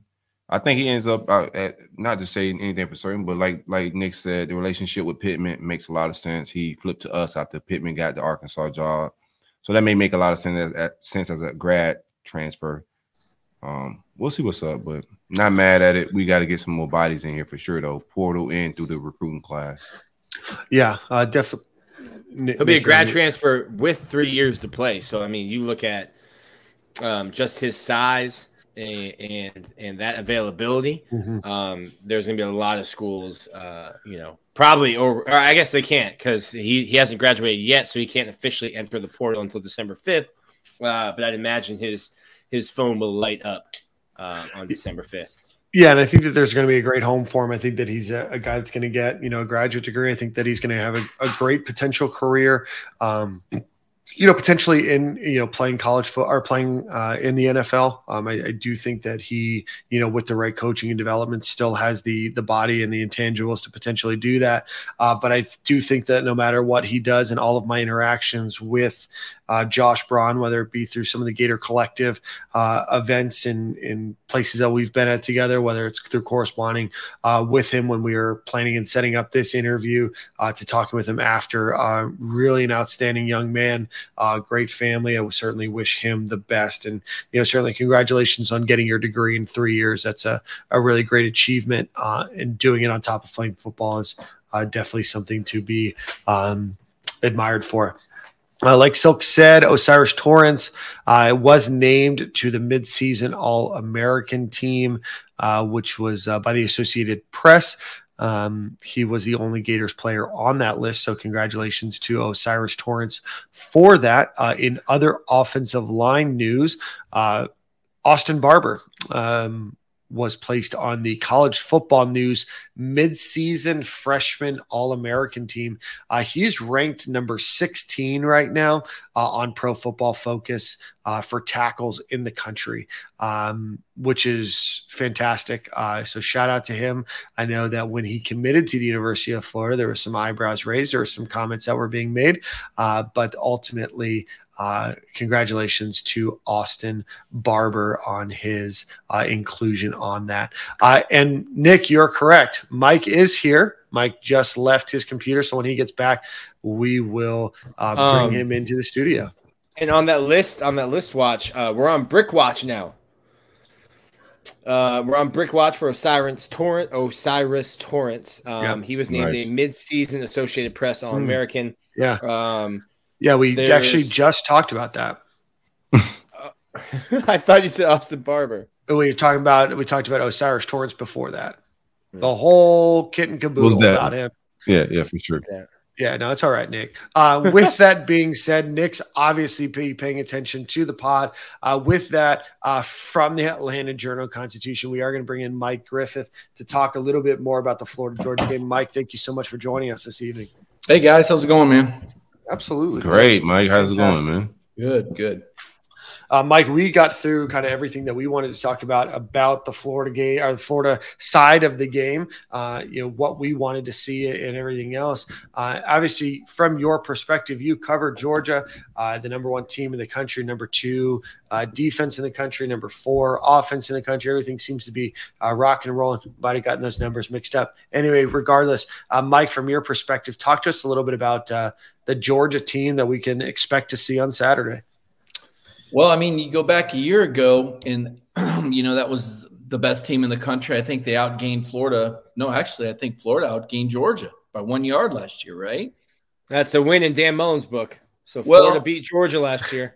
Well, it's a 3-0 game with 3 minutes left in the first half before Anthony Richardson, makes those rookie mistakes and those turnovers. I mean, the Georgia defense produced essentially 21 points in 2.5 minutes, but you take those 3 minutes of hell away from Florida, and you could make the argument that they outplayed Georgia. I mean, you go back and look at how Stetson Bennett played. He didn't play well at all. I know the cool thing was to rip the Florida defensive coordinator last year, but he actually did as well against Stetson Bennett as anybody Georgia played all year. So, it wasn't like Georgia just came in there and stomped Florida. That didn't happen. Didn't happen the year before either. I mean, Kyle Trask scored 24 points in the second quarter. So, I mean, it's been a minute since Georgia 2019 that wasn't one of Georgia's better teams. I think Lawrence Cager, that was a close game, right? They needed Eli Wolf to catch a third down pass or the Gators would have got the ball back. I think you got to go back to 2018, the last time that really Georgia, throttled or controlled a game. But 2019, 2020, 2021 – takes the points off the scoreboard and just look at how the guys played. And, Florida's playing with Georgia. So this year, Georgia has looked really, really good at times against Oregon, very efficient, very good and efficient against South Carolina. But then a few weeks ago, they were down 10 in the fourth quarter to Missouri, right? So I'm intrigued by this game. I'm interested by this game. I think the point spread is too much, really. I know Florida lacks some defensive depth, and I know that Georgia's traditionally been a team that can wear teams down physically. But I'm not sure that's the case. This Georgia team's built a little different, a little more perimeter oriented. And the front on the defensive front isn't as dominant as you've seen over the last 4 or 5 years. Mike, where can you attack Georgia? As we were going through the stats, I mean, the number one total defense, scoring defense, like number one passing defense, number one third down offense. I don't know if you've looked at it, but Florida's got the worst third down defense in the entire country. You've talked more highly of Florida than I think we did for the first hour of the show. Where can Florida or any team attack Georgia? Where is a weakness for the Dogs? Well, I don't know that, I'm not going to sit here and tell you there's a weakness in terms of relative to the league, but, Oregon outrushed Georgia. Oregon had the same number of first. The deal with the Oregon game was they turned the ball over on 2 of their first 3 possessions. I mean, heck, look, Kent State put 22 points on Georgia. If Kent State can score 22, wouldn't you think Florida could? Missouri scored 22 points. They lost 5 first round picks off their defense. They lost 15 NFL players and another 13 to the portal, including one of your guys that had a pick 6, and I haven't seen him since. I don't know, maybe he stepped on Billy Napier's shoes during a drill, but Jalen Kimber, he's a hell of a cornerback. I ain't seen him out there since he helped win a game for Florida. I don't know what's going on, but I guess somebody went to the office crying or something. Who knows? It's, with kids these days and the politics of recruiting, but where can you attack Georgia? Their defensive front. We don't know the status of Jalen Carter, the 5-star from Apopka, Florida. Back in the day, Spurrier never let those guys get out of state, but that was a big one for Georgia to get. He was a key to their national championship run last year. Jalen got injured the first play of the season against Oregon. He hurt his ankle, and he'd only played like 8 snaps in the second half of games, had been really limited. And then he injured his MCL in his knee against Missouri, and he's been out. And we don't really know his status for this game. My guess would be that if he plays, it's not going to be vintage Jalen Carter. He's a top 5 pick. I don't anticipate that being a big difference. So their defensive front isn't what it used to be. I know that Florida can run the ball pretty effectively. If they can control the ball and not turn it over, like I said, last year it's 3-0 against that defense. Now, nobody's going to confuse Billy Napier for Dan Mullen as an offensive genius. That's for sure. He's still got to figure out when to go for 1 and 2. From my experience watching that Tennessee game, he cost his team a chance to go to overtime, whatever his book says. But I don't know that he's the play caller or the offensive mind that Dan Mullen is. I guess he's the recruiter, so I guess we'll just wait 3 or 4 years for that to matter. But they can run the ball, and I think Anthony Richardson is fantastic. Again, I was at the Florida-Tennessee game, and I was just amazed at how Anthony played. Now, granted, Tennessee is one of the worst pass defenses in the country, but still watching what Anthony could do. Kirby speaks very highly of this kid. He's very impressed. I was impressed when I interviewed him at Media Days. Florida just doesn't have the perimeter threats to stretch the field out. But if the Gators can run the ball effectively, maybe they can get a little play action game going, maybe a little RPO game. My intel down there in Florida tells me Anthony Richardson doesn't really like to get hit. Maybe if he decides to buckle up and tighten the chin strap and take a few for the team, maybe you slug this one out, especially if – am I hearing there's supposed to be like 10 to 15 mile an hour winds down there? Is that the word on this game? I hope so. I thought I heard that. If this is a game where Georgia can't throw it all over the park, and again, Georgia's been without some of their perimeter receivers at their best, right? So A.D. Mitchell is kind of their go-to guy, and he's been out since the second game of the season, essentially with a high ankle sprain. He's come back and dressed and taken a few snaps here or there, but he hasn't been himself. Now, does he come back as the A.D. Mitchell we saw that made that 40-yard catch in the national title game? Fast twitch guy that can break down single press coverage on the outside. If he's back, that's really big because they've been missing that. Ladd McConkey's the other perimeter guy. He's been playing through a foot and a toe. Has had moments where he's looked like himself, but he hasn't really been 100. So Georgia's perimeter guys have not been there to stretch the field, and so we saw Missouri and even Auburn have a lot of success pressing those receivers on the outside, challenging Stetson Bennett to throw the ball downfield against man coverage. Again, Stetson didn't play well against Florida last year. Year before, he was up 14-0 when he injured his shoulder on a touchdown pass to Marcus Rosemy-Jacksain, another one of those Florida guys, St. Thomas Aquinas, I believe, that somehow got out of the state of Florida that's up here now as a possession receiver. So this isn't guys, I'm not drinking the Kool-Aid on Georgia. They're 7-0. They're extremely well coached. They're not – I don't think they're going to beat themselves. But like I said, they're down 10 to Missouri in the fourth quarter, a few weeks ago. So it's there for you, I think. How do you think real quick, just jump in real quick. How do you think Georgia stacks up against scrambling quarterbacks, the guys that can get outside the pocket? Because I think Georgia's going to be thinking the same thing you're thinking. Load the box, make Anthony Richardson, especially if it's windy outside, make Anthony Richardson have to beat us with the guys that can't stretch the field and take the lid off of defenses. So how do you guys fare up against scrambling quarterbacks or guys that lead the pocket? And we've talked about it a little bit just for your knowledge, Mike. I think Anthony, with Florida's injuries behind him at quarterback, has been hesitant to run and take those hits. I don't think he's a guy that will shy away from contact. And with Jack Miller coming back and should be healthy. No, I haven't seen him run into contact to stand on that, Nick. I got to see him truck at least a DB or something for me to believe that. I'm just gonna be. I'm an AR fanboy. I love the kid, right? But I do think some of Mike intel may be correct as far as him not wanting to on a contact.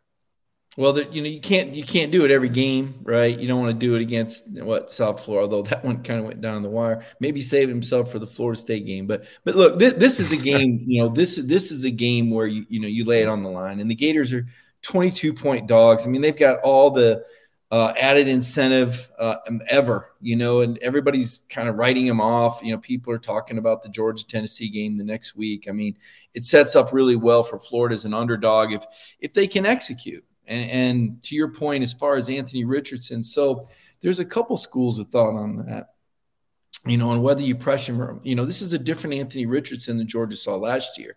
You got to be careful when you bring an extra guy, and Georgia doesn't really like to do that.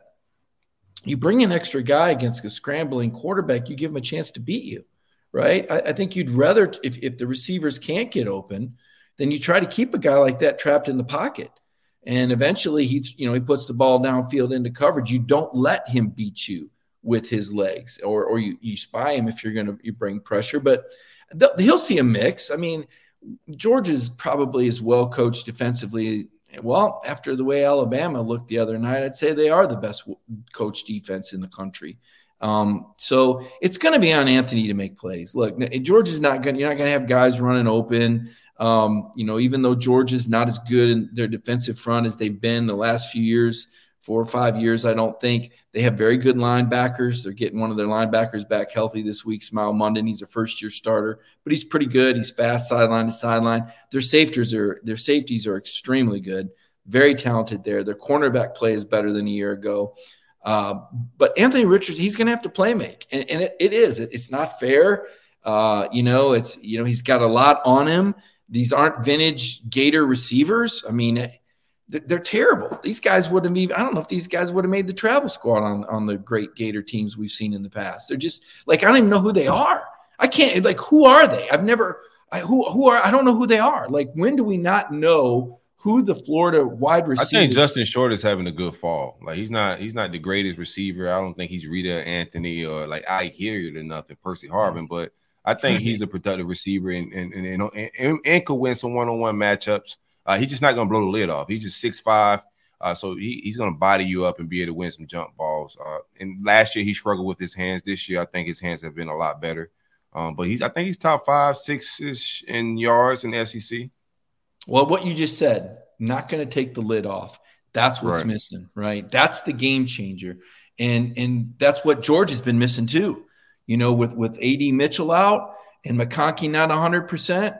I mean, you're probably sitting here going, who's Ladd McConkey? Who's AD? These guys, you're not seeing these guys on the top of the draft board. I mean, at least everybody knew who George Pickens was. He didn't play. You wait till Saturday.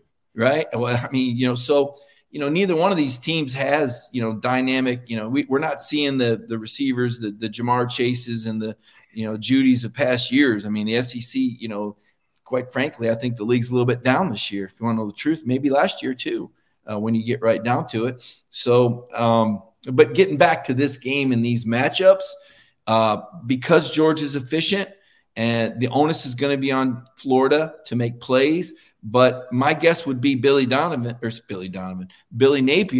the Nick Saban starter kit there. He's going to want to keep this game close. The longer this game stays close, the more opportunities for Florida. Georgia has not been tested that much this year. We mentioned the South Carolina game. We mentioned the Oregon game. Samford was no contest. Vanderbilt, at least they showed up for the game this time. Auburn was 14-0 at halftime. They faded by the time the fourth quarter got there. That game was actually closer than you might think. That was only 21-0 going into the fourth quarter when Stetson Bennett dropped off a 64-yard run. And two of Georgia's touchdowns in the first half came on drives that were 40 yards or less. Auburn kind of did it to themselves. They faked a punt. They didn't make it. They gave Georgia a short field touchdown. And then on another one, McConkey returned to punt 38 yards, and they set up shop inside the 40. So it's not like they were real impressive against Missouri or Auburn. And, Vanderbilt, like I said, I don't know. We all know what we think of Vanderbilt. I mean, half the time they're not worth it, whatever you want to say. So, 55-0 looked great, but Vanderbilt, right? That's the qualifier. Georgia did have a bye week. There's added incentive. They're in their stretch drive for a championship, but this Georgia team has not looked like a dominator to me, and I don't even know if I'd call South Carolina quality competition. They had 3 injuries the week before. They were missing 5 out of 11 defensive starters when Georgia played them. Ooh. They had turnovers early. They fell behind early in a noon kickoff. It wasn't a typical SEC hostile environment. Georgia's done it with efficiency and not beating themselves. So I guess what I'm saying is nothing would surprise me in this game, guys. I know Georgia's supposed to win by all these points, and maybe they will. Florida's had a lot of mistakes. Their defense. Did I hear that they gave up 9 straight conversions on third down, and the one they didn't, they gave up a fourth down? Is that what I heard? Yes, sounds about right. I mean, so it's impressive. Which Florida shows up, right? I mean that one. Yeah. If Florida, but is it maybe the Florida shows up? That I saw. Against Utah. That was so doggone impressive. Or maybe the Florida shows up that, my goodness, they're thrown into the end zone in Neyland Stadium. I mean, Tennessee was like not a bad matchup at all. We looked good. We didn't win that football game, but it wasn't the same. I understand there are two different Florida teams that show up. We'll see what happens Saturday. Yeah, I do think AR has to go crazy for us to win that football game. It's going to be dependent on his X factor. If he taps into his X factor, his abilities to run the ball, extend plays, those players that can't take the lid off, if he extend plays, then they could, that's when receivers like that, they know how to find the open field, you can make something happen. So that's where we got to make plays for us to win this football game. We're not going to win it just straight up, just running our regular plays and whatnot. Georgia's a very good football team. They are, but Georgia's offense has sputtered at times. And as long as you're Mike, you're trying to make me feel good about this game. I'm not going to do it. Mike. I'm just telling. All you got to do is put the Missouri tape in. Look, they needed 6 possessions to score against Missouri. Now, maybe you think Missouri is a great football program. I like their front 7 on defense. Okay, are they better than Florida's? Maybe, I don't know. Yeah. Tell me. Okay, they needed 4 possessions to score against Auburn in a short field. Now, again, unless you want to read into that Vanderbilt game, I don't, because I think Vanderbilt's I think they're the worst. I think they're terrible. Don't even know why they're in the league. Nashville's a fun road trip for everybody, I guess. But Mike, don't ruin this. Don't ruin this for us writers, Mike. That's my trip every other year. Don't you dare. They're great for academics, and they're great for morale on the beat. That's what the Baseball's Georgia solid. writers. And baseball. That's all Nick cares about. That's what great the baseball. Georgia writers say to me about Academics, baseball, and cities. this Jacksonville game. They say, don't be talking about leaving Jacksonville. That's a great trip every year. It was interesting to hear Billy Napier's comments on that Jacksonville game today. He's like, oh yeah, I understand why, Kirby. And I'm thinking to myself, because there's a chance Atlanta is trying to get in on this, right? So we know Jacksonville is going to throw a boatload of money, but Atlanta's trying to get in right now. Okay. They're trying to get a piece of this. And Napier being a North Georgia guy, I mean, there's value to playing that game in Atlanta in terms of exposure because, Florida's not going to be in the SEC title game for a few years. So at least try to get up there. Well, they're just not. You got to recruit. The culture is flipping. And the whole question of Billy Napier, I know I joke around, but does he get the runway? Because we're in a day and age now where a lot of these coaches don't get 3 full years. I mean, what if Florida goes, I don't know, where are they on pace for? 7-5 maybe this year, and maybe next year it's not a whole lot better. Where is he at in year 3? Are the fans saying he's going to get fired? Because then you're really not giving him 3 years. If you're starting to beat the drums in year 3, then it's going to sabotage your recruiting, much like Auburn's doing to their head coach right now. So the question is, does Napier get the runway? Has he given you enough equity? The Utah win was great and everybody was excited, but man, the shine on that is really worn off, right? You've lost a couple games that maybe you don't think you should have lost. I thought they were going to beat Kentucky. I thought that was a big moment. The stadium was packed out. Thought you had the cats on the ropes, and Anthony Richardson, tough play there, pick 6. Gators have got to finish the year strong for Coach Napier to get the momentum that he needs and the confidence that he needs from the fan base, because I don't sense that that's there right now. You guys are there. Maybe I'm wrong, but Florida fans seem to be wavering a little bit on this right now. They fired his defensive coordinator, and they're firing him as play caller 7 games in. So, but hey, Florida's recruiting well right now, so it ebbs and flows.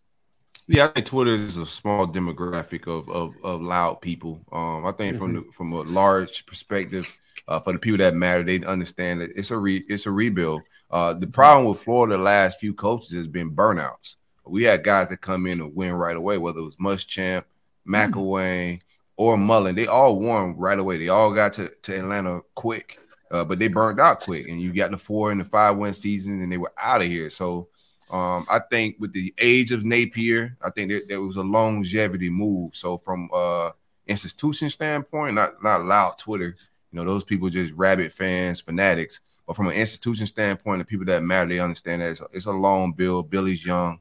They invested a lot. And I think in 3 years, we should be these guys can recruit.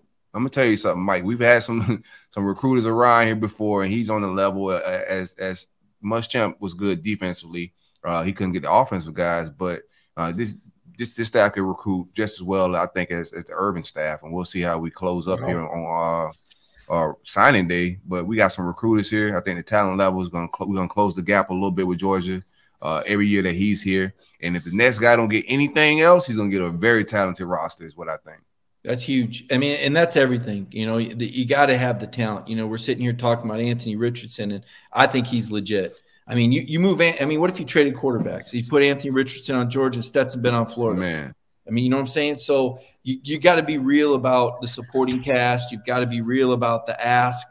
I'm impressed with, like I said, I'm impressed with this guy. This is a guy that I believe has a very bright future ahead of him in the NFL. May win some big games at Florida. I'm guessing he's 3rd-year sophomore. I'm guessing he'll stick around, even though you see these wild first-round projections with his talent level. And you just see him. I mean, the guy he moves like a panther. Big, strong, intelligent, intellectual guy. He doesn't he? He's smooth. He reminds me of Cam Newton. Cam Newton, when you watched Cam on his game, and I know there's some Cam haters out there, but let me tell you, when Cam Newton was on his game, nobody was better. Nobody. When he was on his game, it wasn't always, but you just saw how he took over games. What do you do against a guy that's that big, that fast, that athletic, that arm strength, that savvy? And I can see all that in Anthony Richardson, but there's so much being put on him because of the lack of receivers that can, I think no offense to Short, Cam Newton, other guys running open. Yeah, Cam Newton had a lack of receivers in that on that Auburn team he took to the national championship. I think the difference was Cam did 1-2 reads and he used his best attributes, his legs, to create havoc. Anthony Richardson wants to be more Aaron Rodgers than Cam Newton. Is my overall take on that. And I think our offense would be better suited for him to just 1-2 read, take off, but that's not what's happening. Well, we'll see, because against Georgia, it's going to take, as we said, it's going to take Anthony Richardson making plays, and that's tough and unfair. You know what, though? Maybe it'll take that for Stetson Bennett too. I mean, again, we don't know the condition of A.D. Mitchell, the lead receiver. Now, Brock Bowers and Darnell Washington, those guys are, I mean, they're pretty sick. You know, I mean, good Lord, it's a tough cover. Brock Bowers is like a big wide receiver, kind of a George Kittle. Yeah, Nick does this every week, man. I said probably fan. A month ago, I said Brock Bowers might be the best player in the country. Well, he's only catching about 3.5 passes a game, so something's not adding up there, right? That's like was Nick wrong, Mike? That's like Lane Kiffin, OJ Howard levels of egregious, not getting Brock Bowers the ball. I'll take the over on Brock Bowers over 3.5 catches versus. I think that's a safe. Of course, bet. you will. I think that's a safe bet, Nick. Darnell Washington is actually, I think, in some respects, more dangerous because, you know, this guy, when we say he's almost 6'8", nobody's exaggerating. He's really that big. He's really 6'7", 280, legit. And and he's got hands. Like, this guy's got gloves now. I mean, we ain't talking about a guy that he doesn't drop passes. His hands are like glue. There'll be people all over him, and then he'll run somebody over or pull him. And he can block. He can really knock people off the ball. I mean, this is going to be he's going to be on somebody's fantasy football team next year. This guy's legit. And then if Eric Gilbert gets involved, who he got reintroduced, made his first catch with Georgia last week, scored a touchdown. They've been bringing him along slowly. But that guy's a cheat code. I mean, he's like the guy you make up when you play the video games. You're like, I'm going to be this tall. I'm going to be this fast. I'm going to have this kind of skill up. He's unbelievable when he's on the field. So Georgia's got some guys they can put in there, but it's not like some well-oiled machine where you go into every game knowing 1, 2, 3, 4 on your receivers and knowing what you're going to get at the quarterback position, or even knowing what you're going to get out of the ground game. They're down to 3 scholarship running backs. You know, Kenny McIntosh, another one of those Florida guys we talk about that get away. You know, he from down there in Pompano Beach, he's their lead guy. And then they got a couple other guys that are, I mean, Georgia fans celebrate them, but honestly, I don't think they're anybody that you're going to, see starting in the NFL anytime soon. Dejon Edwards and Branson Robinson. I mean, they're okay, but they're nobody that's going to strike fear. McIntosh is the only home run hitter out of that backfield. So I don't know, man. Like I said, if Florida plays clean and plays their best game, there's upset potential here. Yeah, I like it. It's true. I mean, it's true. Like I said, just you keep going back. Missouri. I keep going back to Missouri. Missouri was winning by 10 points. They had 4th and 2. Georgia's down 10 in the fourth quarter, facing a 4th and 2 at the 3-yard line.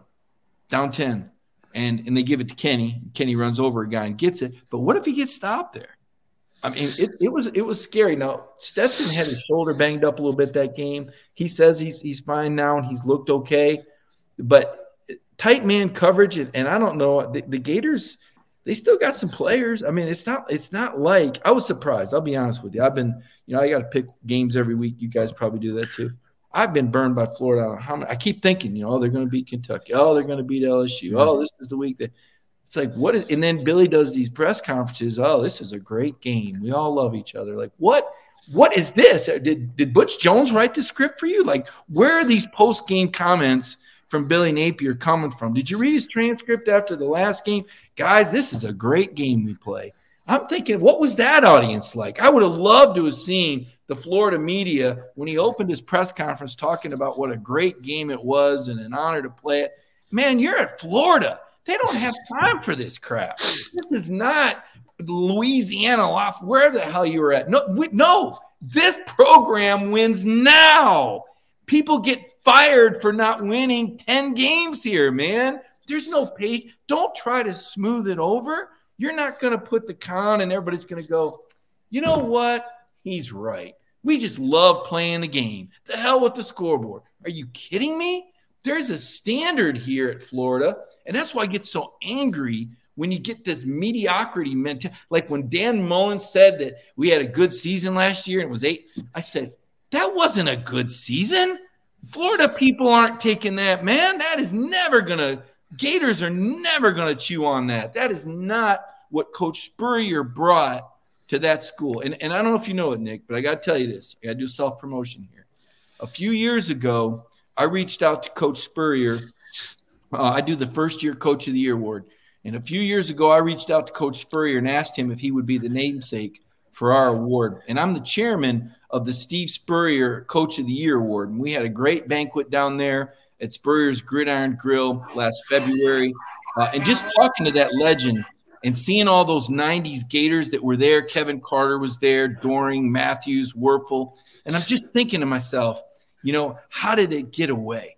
How did it get away from, you know, Urban Meyer won his games. I know there were some guys with some off, but how did it get away? How could Florida be that removed from what became the most elite, dominant program? What did Spurrier win? 6 or 7 titles in 12 or 13 years in the most talent-rich state in the Southeast?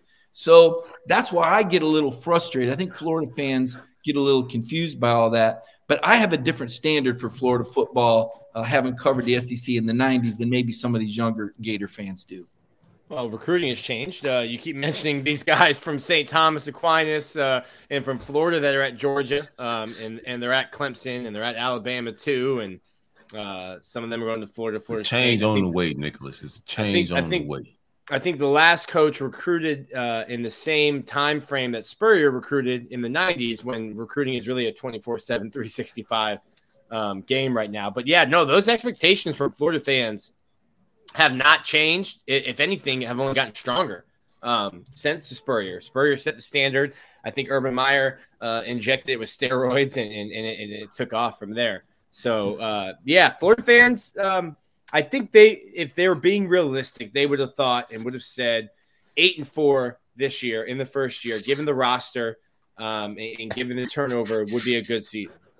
Well, I'll tell you what, everything could change Saturday afternoon.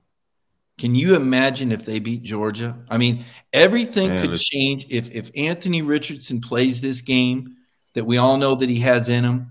And if Georgia, sputters offensively, turns the ball over, early special teams moment. I mean, this is the beauty of the game being in Florida for Florida. I mean, this should be a home game for Georgia, but it's not. And so, that opens the door to momentum. And when you're Georgia and you're number one, there's an inherent pressure that comes with that. And they've lost the number one ranking before by not looking good this year. Again, everybody has that Oregon game in mind, right? Everybody has that 49-3. Man, but you go back and look, both those teams had 14 first downs in the first half. Oregon outrushed Georgia that day. The difference was turnovers and efficiency. Georgia was able to score on their first 7 drives, touchdowns. If you look at the last month, Georgia has really struggled in the red zone. So while they may be second in the nation in yards per game, you look at they're not second in the nation in scoring, because their red zone numbers, their touchdown ratio in the red zone prior to, I guess they fixed it against Auburn, another, dying team out there in Vanderbilt, but before the Auburn and Vanderbilt games, they were at about a 60% touchdown ratio in the red zone. Whereas I think Ohio State's at 90. I want to say Alabama and Tennessee scored touchdowns 80%. Georgia was only 60. So if the Gators hold them to field goals, if the Gators force some turnovers, if the Gators don't turn it over, and that's the same formula. But the thing that's different is you've got that running back down there, that ETN kid. Man, he can run. And if the Gators can run the ball and stay ahead of the chains, that'll protect Anthony from the sort of pressure that he faced last year. And that'll give him a chance, because now you've got the defense in some run-pass conflict. And if your defense is doing their job and not breaking down and leaving guys running wide open and forcing Georgia to set up field goals, I mean, this could be a game. If Florida's played teams the first half, they're tough. They wear out a little bit because they lack that depth on defense. But in a game like this, if there is 10 to 15 mile an hour winds and it turns into this ground battle, that would be really intriguing. Yeah, Mike, this is not what I expected. Yeah, this isn't what I expected. Nick don't like that. Nick said we had to play perfect. We had to not leave our glass slipper at the crib. A whole lot of shenanigans, man. Like we're not a real football team. Like we Vandy. He made it sound like we was Vandy. Mike, appreciate you. You got to hear the interview. The clock strikes 8 on Saturday, and that cherry is turned into a pumpkin. Well, that's gonna be a long ass game, then, Nick. I talked to a lot of CBS.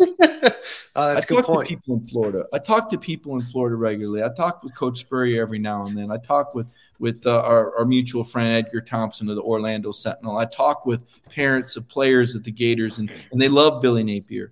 And he's got a good vibe going in the clubhouse. And that's what fans don't see and don't understand. And, like Silk was talking about a minute ago, the people that matter do understand that it's a process. And it is going to take Billy Napier time. And there are going to have to be some NIL deals. I mean, the most exciting thing I read today out of those transcripts was that Anthony Richardson's got a Gatorade deal. Well, hell yeah, he ought to. Yes, sir. That's what you got to do. You got to show these players that you'll be rewarded at Florida. You got that new facility opening up with that lazy river water park and all the athletes be like your own little Olympic village. You got some momentum there, but you got to get a win. You got to get that marquee win. And Florida would be that, or excuse me, Georgia, you want to put that bulldog hen on the wall. That would be great. If you don't get it, still plenty of time. Florida State, that makes everybody feel good, I guess.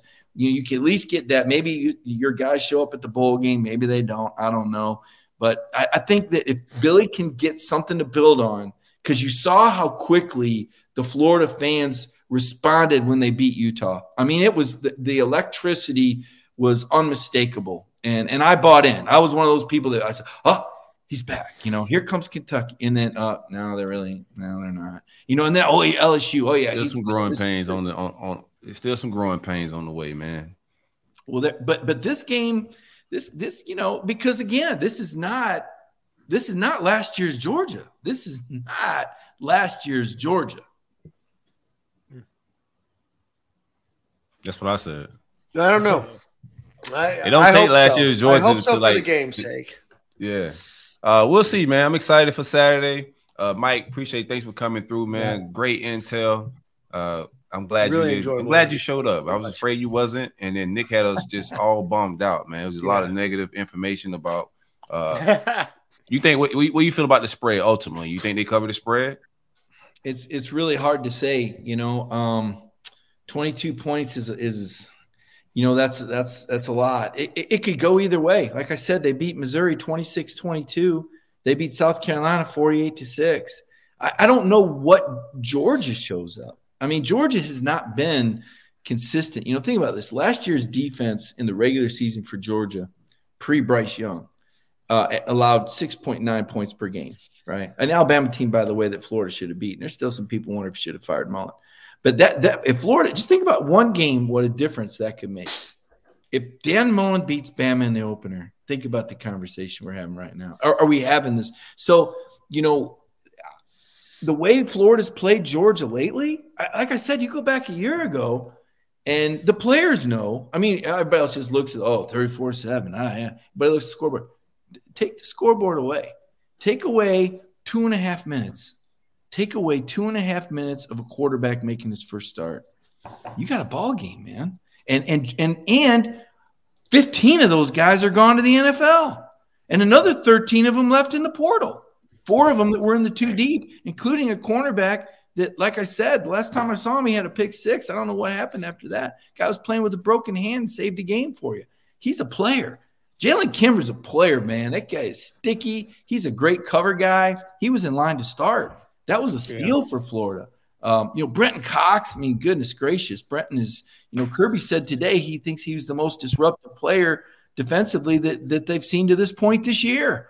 And that's another guy that can take over games. What game was it? South Florida that he took over in the final minute? One of those games. So you got some dudes. And Ventrell Miller, this guy's all over the place. I'm having what was that guy's name? Channing Crowder? Was that guy? Flashbacks, great Gator linebackers. The freak, Javon Kirk. Like you're trolling me, Mike. You hate my bro. Mike is like Dana White right now. Mike is selling the hell out of this pay-per-view Saturday. We're over here like, man, this is going to be. I was thinking about going to the Foreman's Market, man. Bloodbath. You might have to change the whole weekend plan now. You got a puncher's chance. I mean, you got the number one team coming in. I believe so. And you got a puncher's chance, and that's all you could ask for, right? What are you 1-3 in the league, and yet there's a way you could beat the number one team in the country based on stuff we all saw. The thing of it is, players know. The Florida players know what they went up against. They know that they can play with these guys. They're not looking like, oh, this is this team coming in. Oh, man, this is Joe Burrow 2019 or Tua Tagovailoa 2018 or, they're Alabama 20. No, that's not what this team is. This is a game where the Florida guys are going, man, we had these guys. We stopped these guys. Look at Stetson Bennett's numbers from that game last year. Let's look at them. I mean, it is what it is. Now, if you're going to leave people open, if you're going to make mistakes, if you're going to turn the ball over, then you're going to get pounded. But the teams that have played clean against Georgia have been able to stay in the game. Now, Georgia, again, they're not going to beat themselves. Kirby's a really good coach. They got good karma. They got good leadership.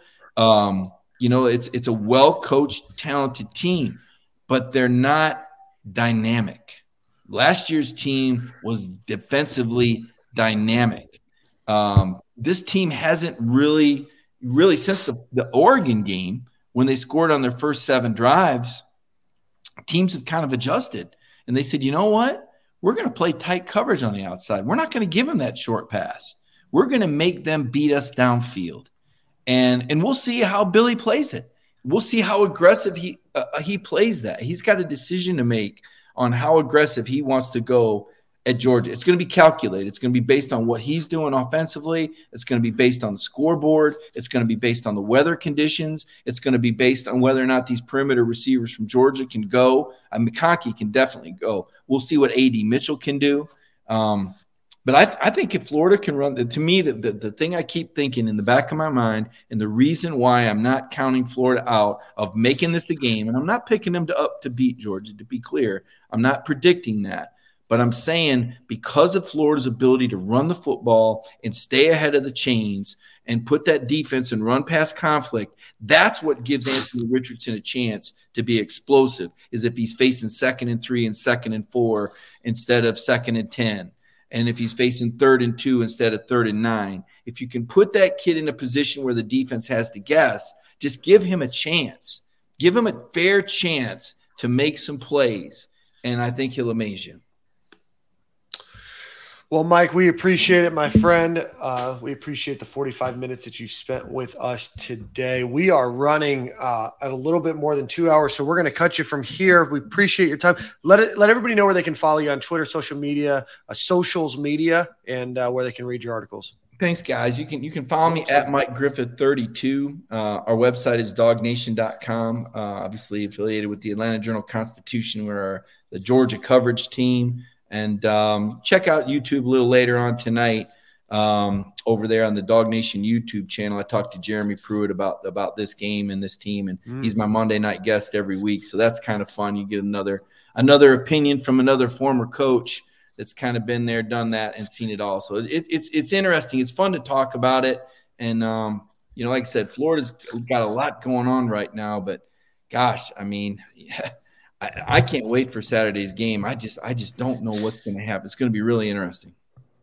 Well, Mike, if you tell us we have a puncher's chance, it was what Mike punter's chance. That's what Nick said. Tyson that said I punched in the mouth. So let's see how Saturday goes. Mike, thank you so much for your time this evening, and we'll talk to you soon. Thanks, guys. Enjoy Saturday. Thanks a lot, Mike. All right. Well, the internet. Shout out to Mike for pulling up at the buzzard, man. I don't mind that, but we also got a big flip here, man. Yeah, we did. Actually, Mike's sticking around. Mike's sticking around. The Gators while Mike flipped.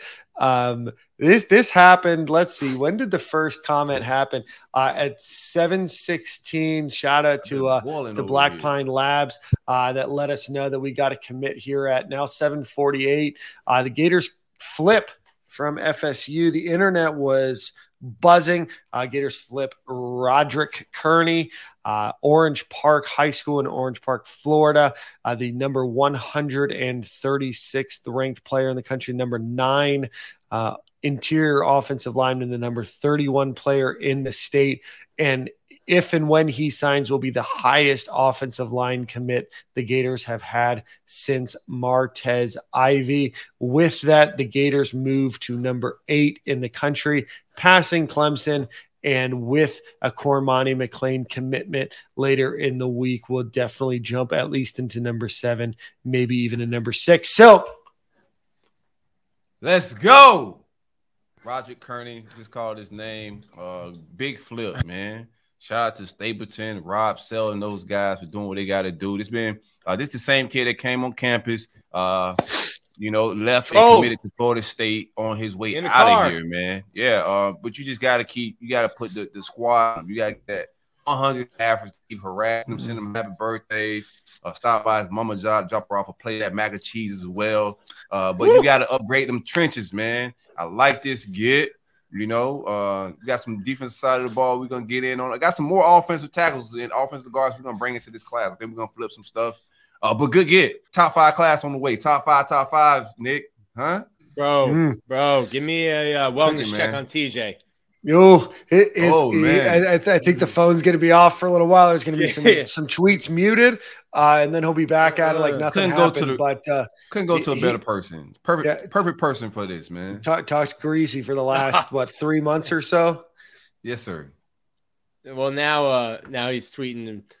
Cedric Baxter, who is committed to Texas, is apparently taking a visit. So Todd is ignoring months bad news months for me. Of trolls. If Baxter's interested in flipping, if he thinks the University of Florida is not in those services, then Todd gonna need more than a wellness check, my man. Oh man, everybody, who we in for?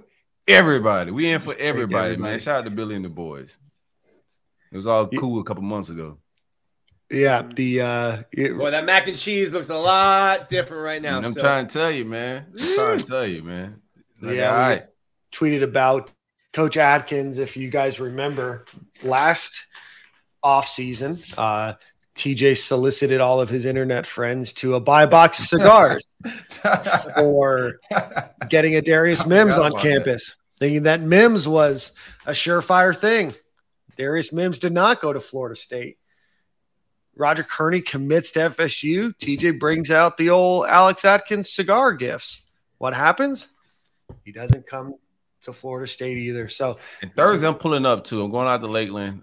Me and the sequel, we're gonna pull up for that 6 to 8 in Lakeland, man. It's sunny day. Y'all got some free time. Make sure you're available on the internet, YouTube, Twitter, all of that. More fireworks on the way. Sorry, what time was that again?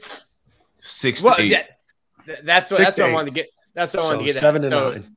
It says, that's what I was getting at. It says the flyer says 6. What time does the commitment happen? The event starts at 6. What time does the commitment happen? I'm an expertise in this since that I'm black, and I have a master's in color people time. I think we'll get a commitment around 8 o'clock or something like that, and then the after party ensue. If you show up on 6 o'clock, walk away from the application or the computer or whatever it may be, because it's going to be a little minute. Actually, there's a chance that I can make that on Thursday. Oh, pull up, baby. We hanging out, dog. Let's do it. Pull up. I'll only be there from 6 to 8, though. No problem. Dan will be there at 5:45. Promptly at 6, right when doors open. I'll be the first one there.